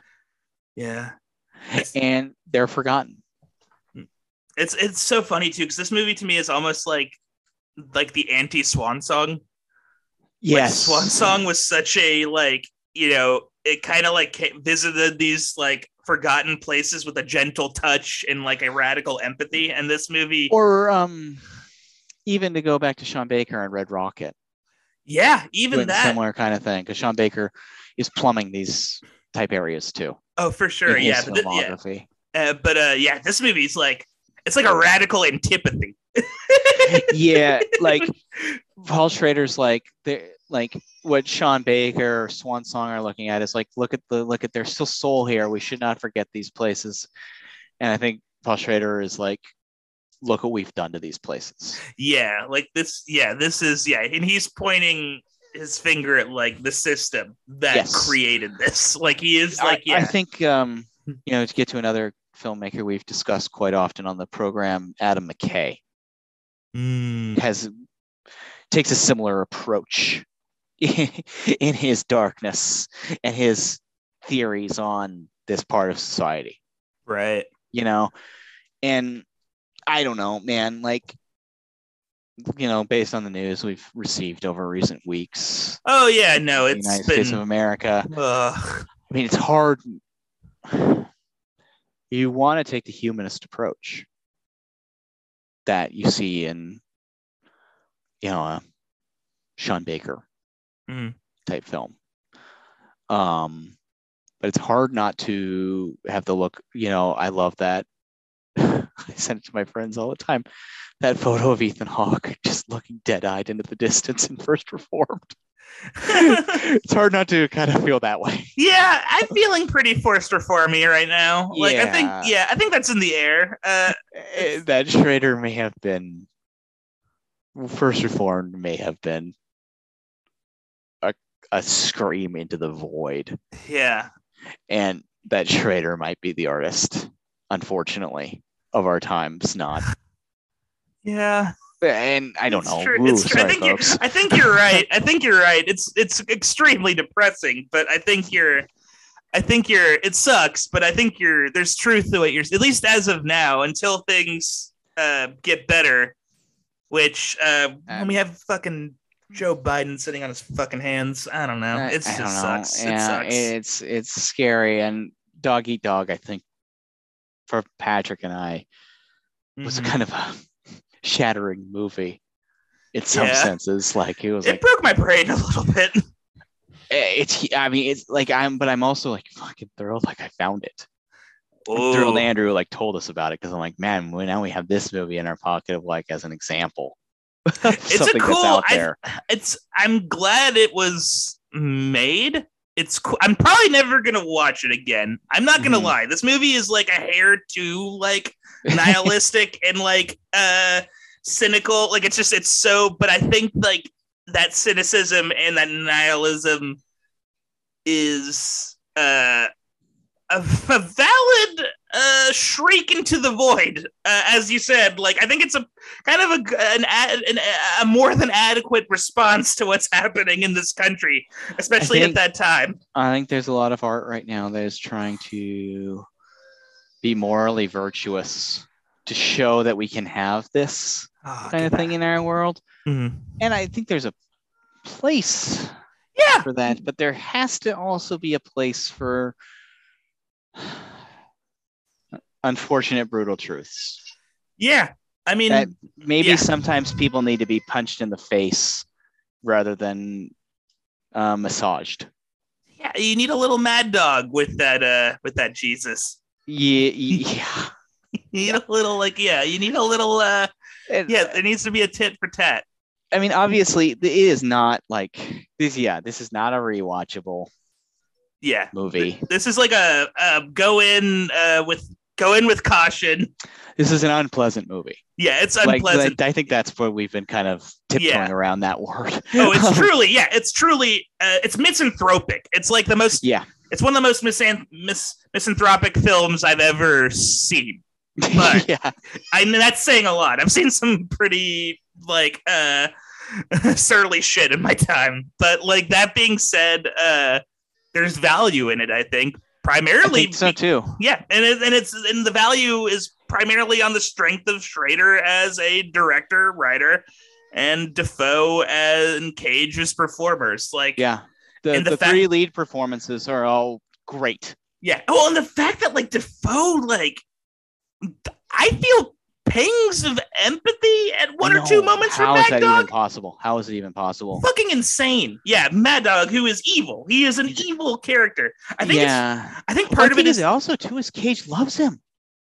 Like Cage's love for him brings an audience to feel that way almost in a weird way, that he's this lost dog. Yeah. Well, yeah, and I think the thing too is that Mad Dog is just so. He is maybe the most pathetic character that's ever been. Well, to get to one of the final sequences in the film, it's like him like going on this new agey rant about like, what can I improve? Like asking Diesel, what are like 5 things you think I can improve about myself to be a better person? Like it's like, why? It's so good. Oh it's yeah, so good, but it's so bad. Or the part where like I have something to tell you, but I think you're gonna hate me. He's not like like a gleeful sociopath. He's just bad. Yeah. And he doesn't like it, but he's just like bad to the core. He's just an evil man, and has society did Mad Dog emerge in society, or did society make Mad Dog?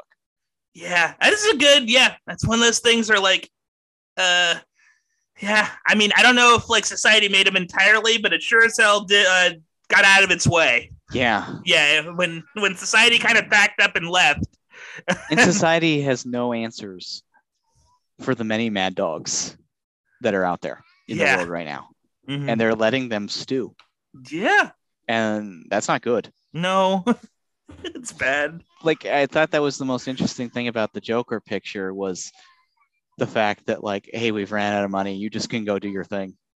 Yeah. Good luck. Peace good luck. With you. It's like, and like, that's literally the Joker. They're doing that too. Yeah.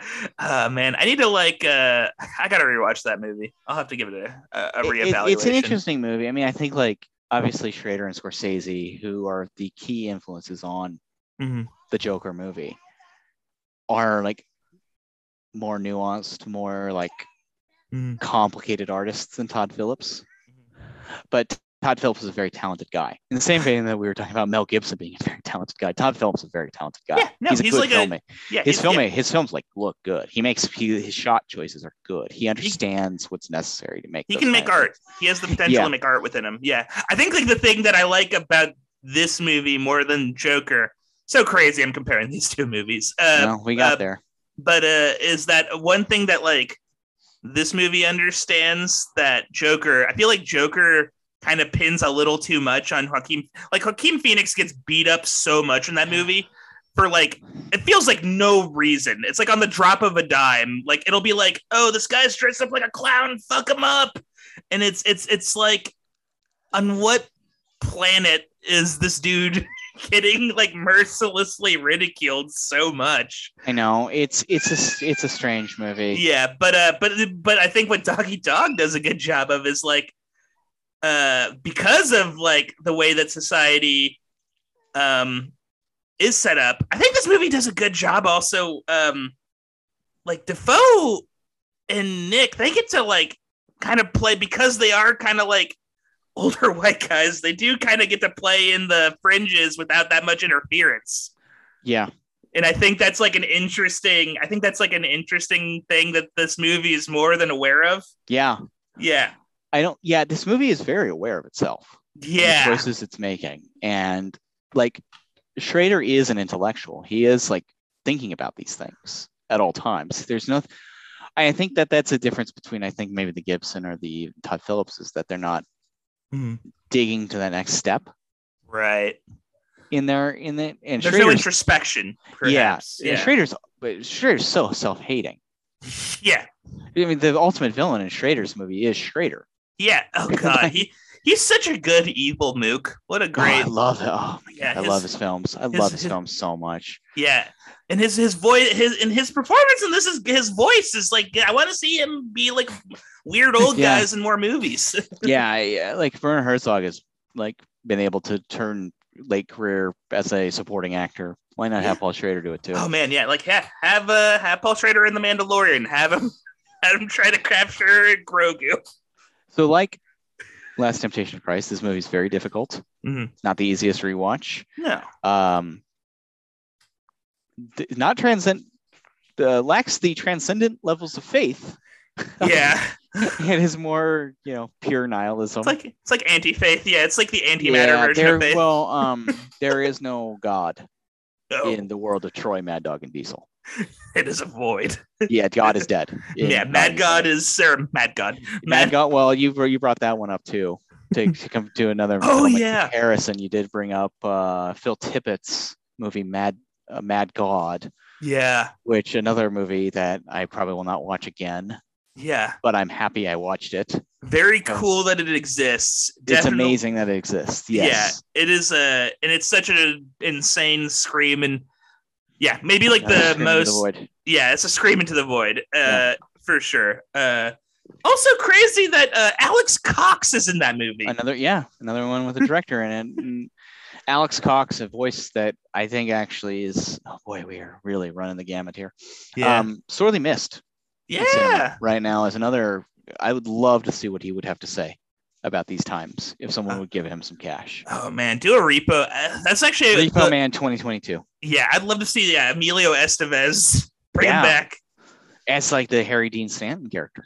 Ooh, and then have like a young guy like a damn like Ty Sheridan or somebody like that. Yeah, Ty Sheridan can pull it off. It's because it sucks that like I feel like not a lot of because like Lucas Hedges and Timothée Chalamet, they're a hair too like refined. Yeah, well, that was speaking of which, one more digression here before we move on to the next film. Al Pacino said the other day that he saw Timothée Chalamet playing a young Vincent Hanna in a Heat prequel. Mom, this is maybe the worst. A man who has very few bad takes. Yeah, not my favorite take. Albert, Big Al, come on. Yeah, I know, because they're. Do you think that Timothée Chalamet is going up to a guy who's shipping your wife and saying you can go to a postmodern dead tech ex-husband's house? You can ball my wife, but you cannot watch my fucking television. Sit down, Ralph. Timothée, no way. That's what I say. So you're a fine actor, but I don't think you're Vincent Hanna. No, you're the Dune. You're the Dune kid. That's great. You can be Spice Man, but yeah. But he's a waif. He can't. He's too much of a waif. He's too much of a waif. Get out of here. Get out of here. If Michael Mann will put him on the man regimen of cocaine and coffee all-nighters. God, yeah, you're gonna do. It's like a combination of the Kumail diet and it's definitely unhealthy though. It's like the Kumail diet, except you're eating at like Donut Man every day. Oh no, he's gonna have like a heart that's like 3 sizes too big by the end of it. Yeah, it's like the Grinch. His heart grew 3 sizes, but not in a good way. Oh no, yeah, you can actually kind of see it if there's an outline. Yeah. He looks a lot like John Belushi. Yes, Belushi era Chalamet, bring it. Yeah, like I'd be impressed if he did it, but yeah, you folks, should don't be safe, buddy. We're walking the line today with some of these movies, but Willem Dafoe, one of the reasons why we love him, he walks the line with his characters. Yeah, because neither of these movies that we've covered thus far are like the easiest rewatches. No, they're great movies. Yes, Dog Eat Dog. Great is subjective a little bit more than the great of The Last Temptation of Christ. I think if you're like, a guy with like putting on your cinema hat, you have to acknowledge that like there is greatness in Dog Eat Dog. There is like an auteur at work. The aggressive quality of it. It's, I think you compare it to the work of S. Craig Zahler. Yeah, it's an S. Craig Zahler-y film for sure. Yeah, it's like just and if you're willing to walk those dark alleys with S. Craig Zahler, then Dog Eat Dog should be on your to watch list. I think if you're a Brawl on Cell Block 99 person. Yeah, you're like just a casual dragged across concrete. The one thing though, I don't think Dog Eat Dog could ever be confused with a conservative film. That those films could be. Yeah, no way. It's definitely not. I think it's because Paul Schrader is saying this sucks. Oh yeah, no, it's so.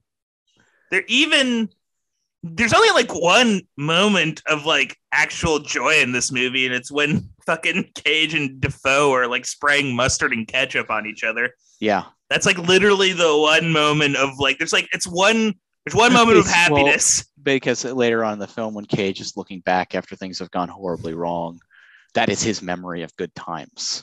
Yeah, this post-heist ketchup mustard fight over with a side of cocaine.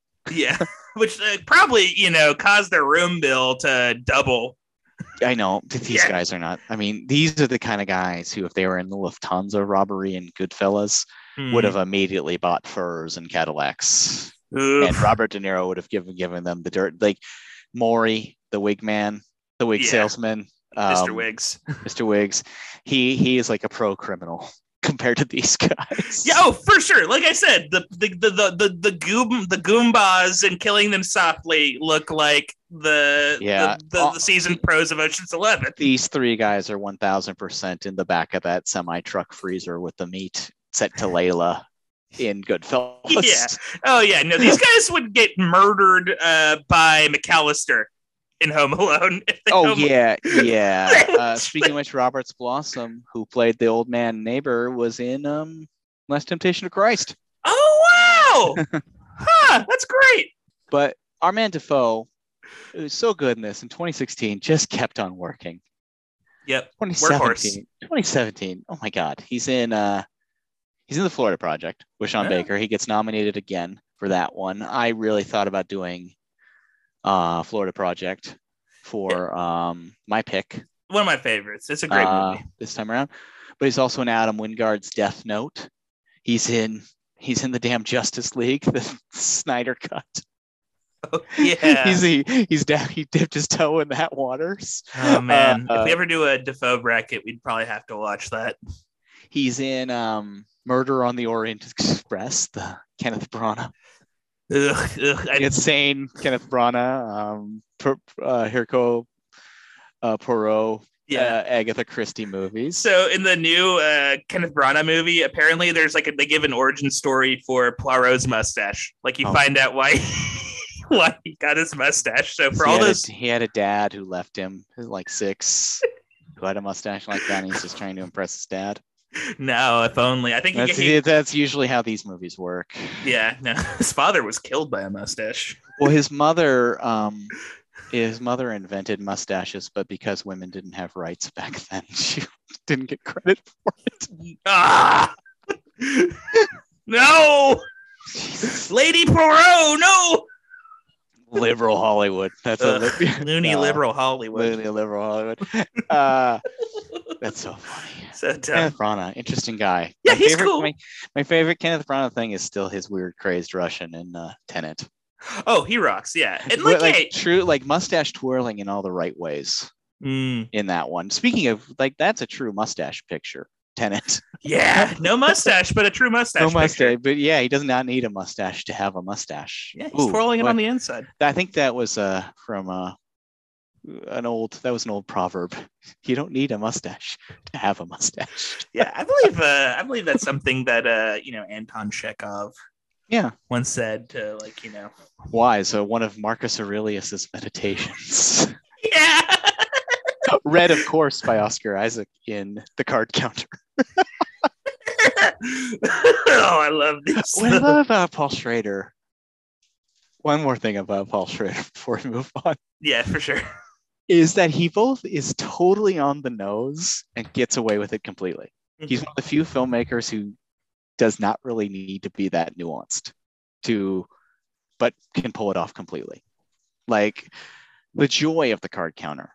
When Oscar Isaac starts drinking and writing in his journal, and you know exactly what he's going to be writing because Paul Schrader has done that character since Taxi Driver. Mm-hmm. And yet saying to yourself, I'm in. Let's do it again. This guy is still, sadly, this guy is still relevant to modern society. Yeah, unfortunately. the angry white dude scrawling in his journal. Yeah. He's probably rented he's rented a couple books on ancient Greek philosophy from the library, and he's surprisingly educated. Yeah, for his status within society. And if you corner him if you're in a bar with him, he's going to corner you at some point and talk about Heraclitus. It's going to be a bummer ass conversation. Yeah, he's going to be like, "Did you know that Heraclitus covered himself in dog shit and lit himself on fire?" And that's why we're all doomed. Yeah, takes a drink. All you can do is be like, trenchant. I'm gotta go water the plants. You run. But in 2018, Willem does Aquaman, James Ooh, Wan. I like that. That is a dumb movie, but I haven't seen it. I'm a James Wan fan. Mhm. Obviously, I'm a huge Malignant man, but I have not seen the Aquaman pictures, unfortunately. It's stupid good. It's He like plays that's a guy named Nudist Vulko, which is funny. Nudist Vulko. Nudist Vulko. What? I I don't love know. it. Vulko. Nudist Vulko. I don't know. I thought you meant like Vulko the nudist or something. Vulko the nudist. Like he's like, Willem Dafoe's like, my character hangs dong in Aquaman. he's got to hang dong. You don't get Thought it. this movie was for families. Then we got 15 minutes of Willem Dafoe's dong. CGI at the dog. Yeah. We'll see. CGI at the dong. We replaced the dong with Kevin Spacey. What? Oh, no, yeah. I gotta have to replace that Kevin Spacey dong with Tig Notaro now. Oh God. Anyway, We've moved on. he narrated Brady Corbett's movie Vox Lux, and he starred in Julian Schnabel's film At Eternity's Gate, Patrick's pick. Yeah. One of the big things about this was his first nomination for Best Actor at the Academy Awards, which is crazy because he's been such a strong supporting actor throughout a lot of his career. 2018 biographical drama, directed by Julian Schnabel, written by legendary screenwriter Jean-Claude Carrier, Louis Kugelberg, who also co-edited the picture, who is also apparently Julian Schnabel's partner in life. Also written by Julian Schnabel. My friends, dudes rock cast in this one. Oh man. Willem Dafoe's in it. Rupert Friend is in it. Mads Mikkelsen is in this movie. Great. One of the kings. Mateo Almeric, one of my favorite actors, is in it. He's so good. Manuel Senior is in it. Oscar Isaac back in the mix, playing Paul Gauguin. For true Academy heads, I remember Hot Dogs for Gauguin. Martin Brest. Oh yeah. Based on this movie, did 11.2 million at the box office. Received a Academy Award nomination for, of course, Willem Dafoe's Best Actor. 78% on Rotten Tomatoes. Led by mesmerizing work from Willem Dafoe in the central role at Eternity's Gate, intriguingly imagines Vincent van Gogh's, and pardon me for my pronunciation, I'll be all over the place with Vincent van Gogh, with Van Gogh. I don't know. Yeah, no troubled final days. So this one was new to me. Had you seen this one before? Yeah, I saw this at the ArcLight, actually. We should actually note cinematography by Benoit Delhomme. Cinematography does need to be shouted out. Yeah, it's good. A stunningly beautiful film. Yeah. This movie, this might be a little bit of hyperbole here. This movie does for art what I think Last Temptation of Christ does for faith. Wow. In terms of kind of actively presenting what it means to be a painter and what you feel, how you feel some unexplainable desire to express whatever it is you have as a painter or an artist. We joked about it when the show started about him walking in the woods and that kind of thing. But those scenes of him walking in the woods and just like seeing his face light up the further he gets and the further he sees the world and the universe to see what he wants to express. They used to say all the time, like, one of the hardest things you can do in films is present an artist at work because like the process is like not very cinematic. Yes. And I think what Julian Schnabel does here, and one of the things that Julian Schnabel is really, really talented at, is finding ways to make something non-cinematic cinematic. Yeah. I mean, he did it with the Diving Bell and the Butterfly. Yeah, goes back to Diving Bell and the Butterfly, which, for sure. I mean, I've read the book, Diving Bell and the Butterfly, I mean, obviously it takes place literally inside a man's head. Oh, yeah. It's like, and it's I think part of why this is so successful, like, this movie lives or dies on the Van Gogh performance. Yeah. And Dafoe, when you follow Dafoe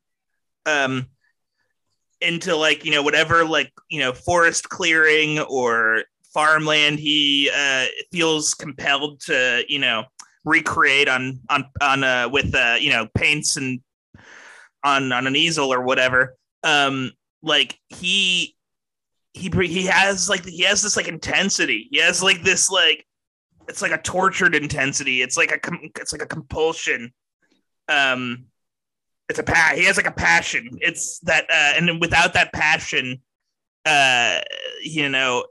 this movie would be pointless. Like and he brings it. You see it in his eyes. You see it in. Oh, it is it his definitive performance.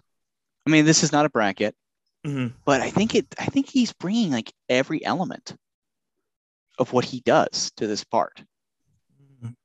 I don't know if it's a definitive performance, but it definitely is like, you're seeing a master at work. You're seeing someone who is totally, it's like Meryl Streep in Iron Lady. This is a better movie than Iron Lady. 100%. Yeah, I don't want to I'm not trying to denigrate this movie in any way, but I think it's only comparable in the sense that like Meryl Streep. He's bringing out everything he's got.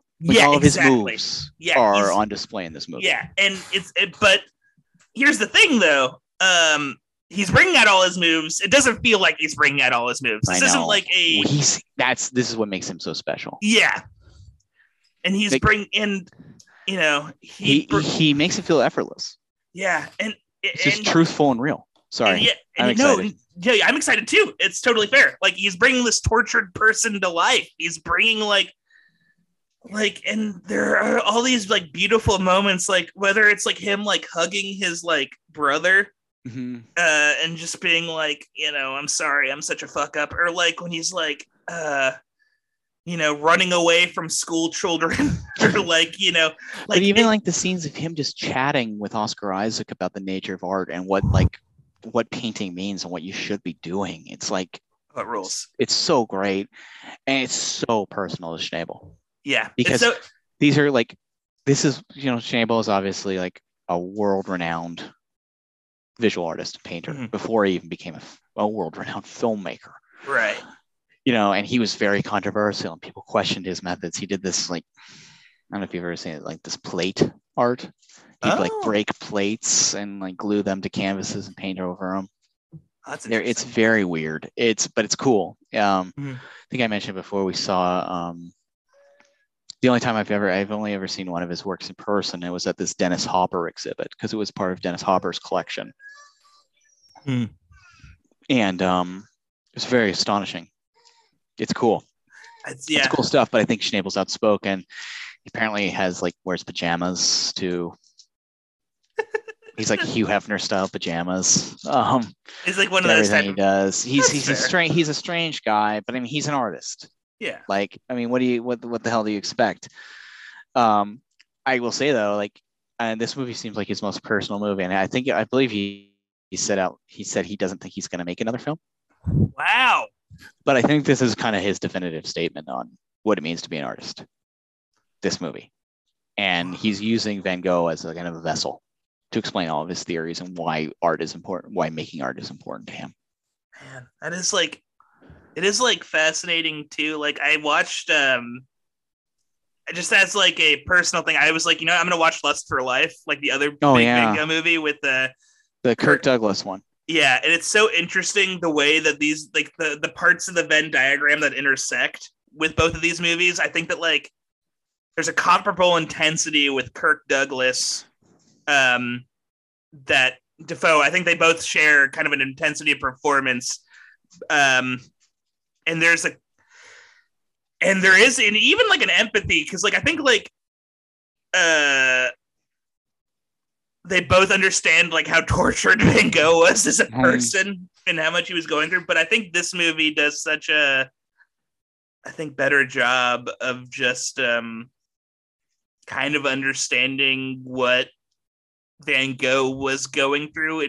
You really get the sense in this film that it was Van Gogh against, with the exception of his brother, it feels like it was Van Gogh against the world. He was so like, just not he was so out of time. He was so out of out of his element wherever he went. And in the movie, he also understands too that he brought that on himself a little bit.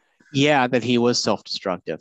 Yeah, which I truly it's a great, and it's a raw, and it's a brave, because it's like, yeah, Van Gogh is not seen in the best light at times. It's very, no, he's not. No, I mean, he's not looked at as, he is a tragic figure, but he's not looked at as purely just a tragedy. Yeah, it's like, not like, yeah, he's not like, this movie does a great job of eschewing, like, they don't paint him as like this perfect individual. Mm-hmm. Well, so too, Schnabel seems to prescribe to a very controversial theory about Van Gogh's fate. Oh yeah, in this film too, which is that he may have been murdered rather than committed suicide. Yeah, it's an interesting. I read a little bit about that. It's like it's an interesting theory. Yeah, it's interesting, and I mean, I don't know if it takes away from the movie. I don't really care about that though. I care about like what I took from the film was the thought about being an artist, and just kind of like the passion of the artist, if you will. Or like the bravery that Van Gogh does, like his willingness to continue painting after that conversation he has with the priest. Yeah. And the person that's supposed to be like your buddy is like, and Mads Mikkelsen tells him basically, you're a bad artist. Yeah, your art is unpleasant. He straight up says that. It's like that he's able to like walk away from that and walk away from all the stuff he goes through. Like, well, it's also too, even Schnabel tests the audience with it when he has Van Gogh go through the gallery, and we're looking at these traditional monuments like Louvre style paintings, and then looking at his art as he's making it. It does feel like, what is this? This does feel different. This doesn't feel like classical in any stretch of the word. And is it good? What is good art? Is this question, and it is to the eye of the beholder, but it really, like, is it just, does it, this is something I would think about too. It's like when I'm like writing or whatever, it's like, is this for me or is it for the world? Yeah. Oh, totally. Well, it's like shit. Whenever I perform improv, or I see an improv show or something, or like a comedy show or sketches or whatever, it is like, is this just for me? Who is this for? Like, what? Yeah. What is the value of what I am doing? And it's a very lonely road. Oh, for sure. I mean, unless you're trying to like, you're actively trying to make everything for everyone. And those are the kind of things you like, are the things that are like, hitting those beats. And then you have another lonely road where you're trying to like please everyone, which is really painful. You're alone. Oh boy. Yeah. Back to Paul Schrader's Man in a Room. Oh, for sure. And I think like the cool thing about Schnabel's work is that, and this goes for all of his movies, Basquiat, it goes for Before Night Falls, it goes for certainly Diving Bell and the Butterfly, this immersive quality. He puts you in their shoes in such a like astonishing way. I mean, I Diving Bell and the Butterfly was such a like, I was just blown away by that movie when I first saw it. Yeah. I still think that's his best. I saw that recently, and I was kind of, I was also blown away by how incredible a movie that primarily takes place in one room from one angle. Yeah. And Matteo Almeric's performance in that movie is just one of the great, and it's so moving. I mean, I know famously, you don't cry at movies. I cried on Diving Bell and the Butterfly. I almost got there. It was definitely sad. I felt the part of me that should cry. Like, it's an astonishing movie. Yeah, and it's a great work of art. He's a really great filmmaker. And I think like, again, Dafoe though finds ways, like Dafoe's such a great artist, but he finds ways to ingratiate himself with people who are going to challenge him in his work and his art and like raise his game. Like he doesn't take the easy way out ever. No. And I think going back to Tommaso, it's like, it shows he loves acting. He like loves acting. He's in it to be an actor. He's not in it to be a movie star. No. And I think it just, he's clearly one of the artists who, I'm sure he's on almost everybody's list of best actors who have not won an Academy Award. Mm-hmm. And who won?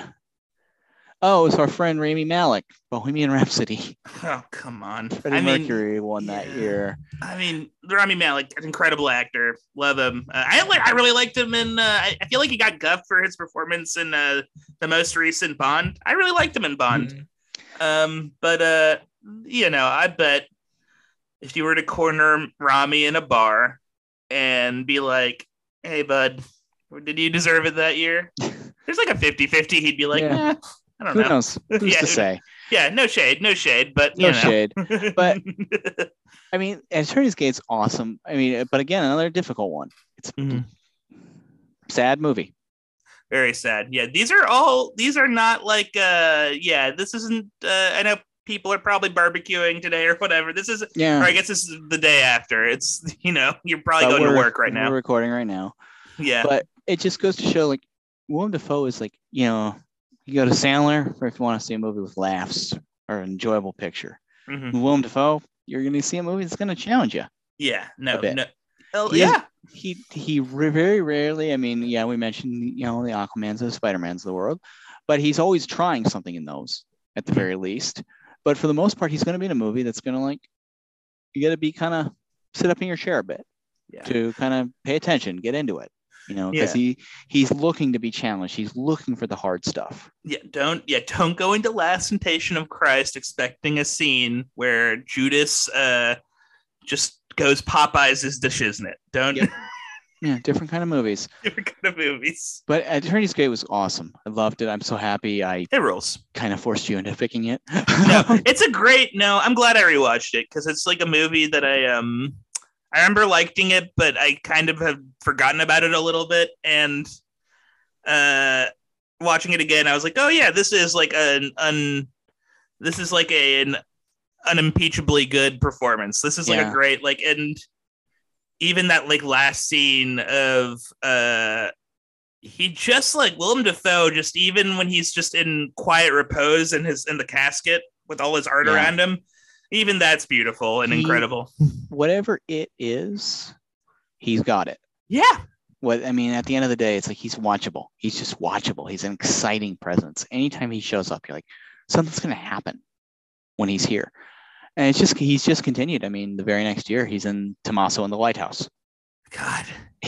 Another Oscar-worthy performance in the Lighthouse. He's in Edward Norton's fascinating movie, Motherless Brooklyn.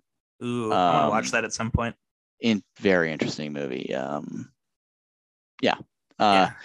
He's in 2020. He's in Siberia, the Abel Ferrara movie. He's in The Last Thing He Wanted, which I never saw, based on the Joan Didion novel. Dee Reese directed it for Netflix, which was not well received. And Anne Hathaway, Ben Affleck, Rosie Perez are all in it. Interesting. Completely kind of disappeared movie. All things considered, for kind of a very prestige batch thing. I don't know what the deal is. Maybe someday we'll find our way into that movie. Who's to say? Yeah, when we're doing our Anne Hathaway bracket. Yeah, 2021. Willem Dafoe hits a damn home run though. French Dispatch, Card Counter, Nightmare Alley, Spider-Man: No Way Home. Wow. 2022. He's already in The Northman this year. Yeah. And my first thought on The Northman, too little Dafoe. He was so good in it. He has one scene that fucking rules, and then Ethan Hawke are taking it to town. Yeah. I want a prequel movie about those two ding dongs. I know, and I think you should always work with. I was joking with my brother about Robert Eggers. I'm like, this dude, among young filmmakers, he's the weirdest one. He is a weird guy. And God bless him for it. Keep it up, man. Yeah, he's not bird. This was his attempt at mainstream. This is a weird ass movie. It is so crazy that The Northman was his attempt at making a. This is his attempt at making a Taken. Yeah, goes to show they still make him weird, folks. Let's let the freaks do their thing, because Robert Eggers is a weird guy, and we need to let his voice be heard. On the horizon for Dafoe, though, of course, is the Aquaman sequel. He's in the new baby. Walter Hill movie, Dead for a Dollar. Oh, that's vintage Hill. That's good. And later this year, by all accounts, it's coming out. Poor Things, the new film from Yorgos Lanthimos, director of The Favorite, The Lobster, and Dogtooth. And you know him, you love him. He just can't stop winning. Apparently, it's a Frankenstein type film. So, folks, get ready. He's in that too. There's no reason to. He hosted Saturday Night Live for the first time this year. What? Willem Dafoe did. Our dude doesn't stop winning, as Patrick just said it. We love him. I was so happy to do this. These movies were so good. Oh man, they for as dark as they get, they were a pleasure.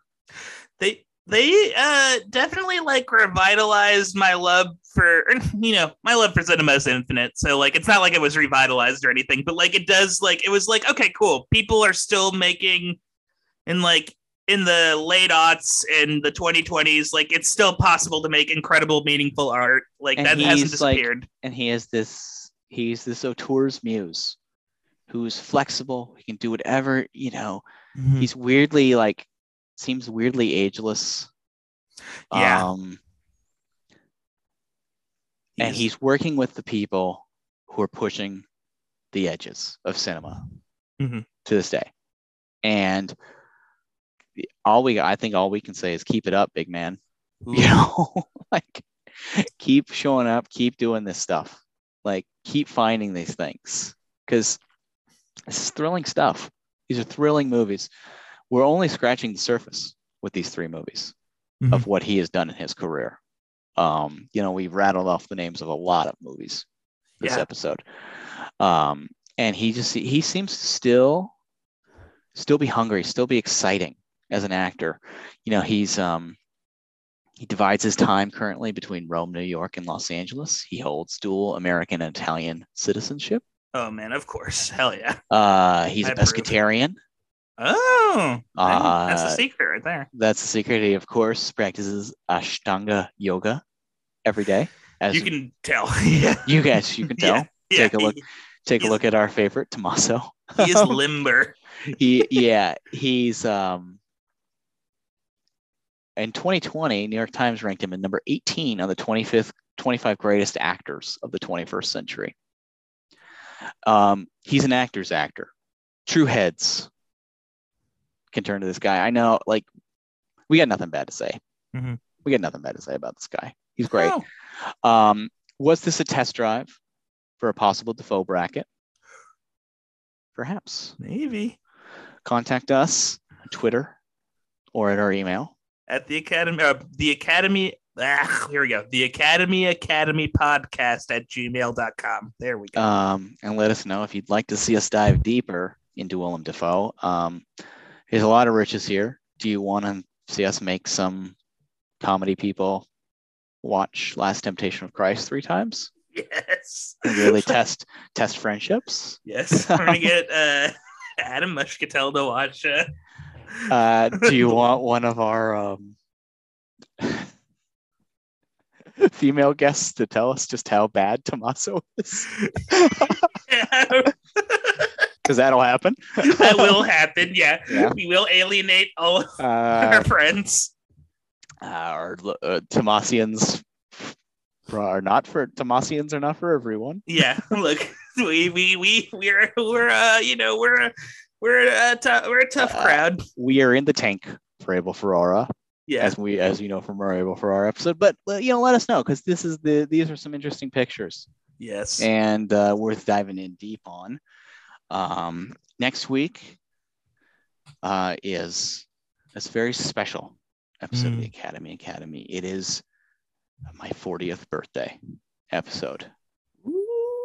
Yikes, scary. Don't like it. Oh, man. So Tom Cruise turned 60 though, and if TC can still be kicking it at 60, I can still find a way at 40. I mean, hell, Willem Dafoe's kicking it at 60, whatever Yeah, he is. I gotta start doing some handstands and yoga or something like that. Yeah, get that yoga, baby. Yeah, get that yoga. Go to LAX and just chill on a cross for a little bit. Don't eat Taco Bell twice over 4th of July weekend. Oh, no. Oh, no. Donald's, no.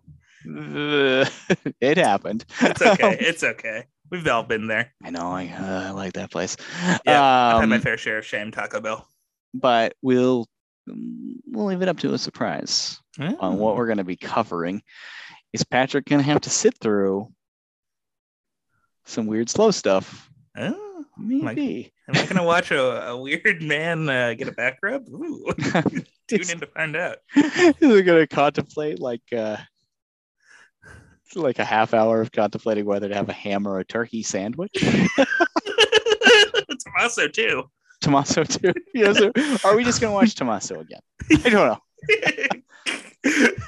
It'll be fun. We'll get into it. I can't wait. Let us know what you want from the Academy again at our email and our Twitter feed. Mm-hmm. But we'll see you next week for more interesting adventures in cinema. Yeah. Goodbye. All movies are a miracle. Every movie's a miracle. Every movie is a miracle. Remember that, folks. And remember, if you're stuck in Italy, take an acting class with Tommaso. Yes. go to one of those Al-Anon classes. I know. Well, no, and it's also like him taking over AA with all he's definitely like taking the full hour to tell. No one else is getting his story, and then Tommaso's talking. Half of the people in the like, God damn it, it's Tommaso again. Tommaso showed up. Shit, I'm never gonna be able to talk about my problems. Gotta go see what they have at what Italian pastries they have tonight. Okay. Talk about one night he did coke at Studio 54 with Madonna. Yeah. One time him and Alan Arkin stole a car and Jesus. All right. We'll see y'all next week.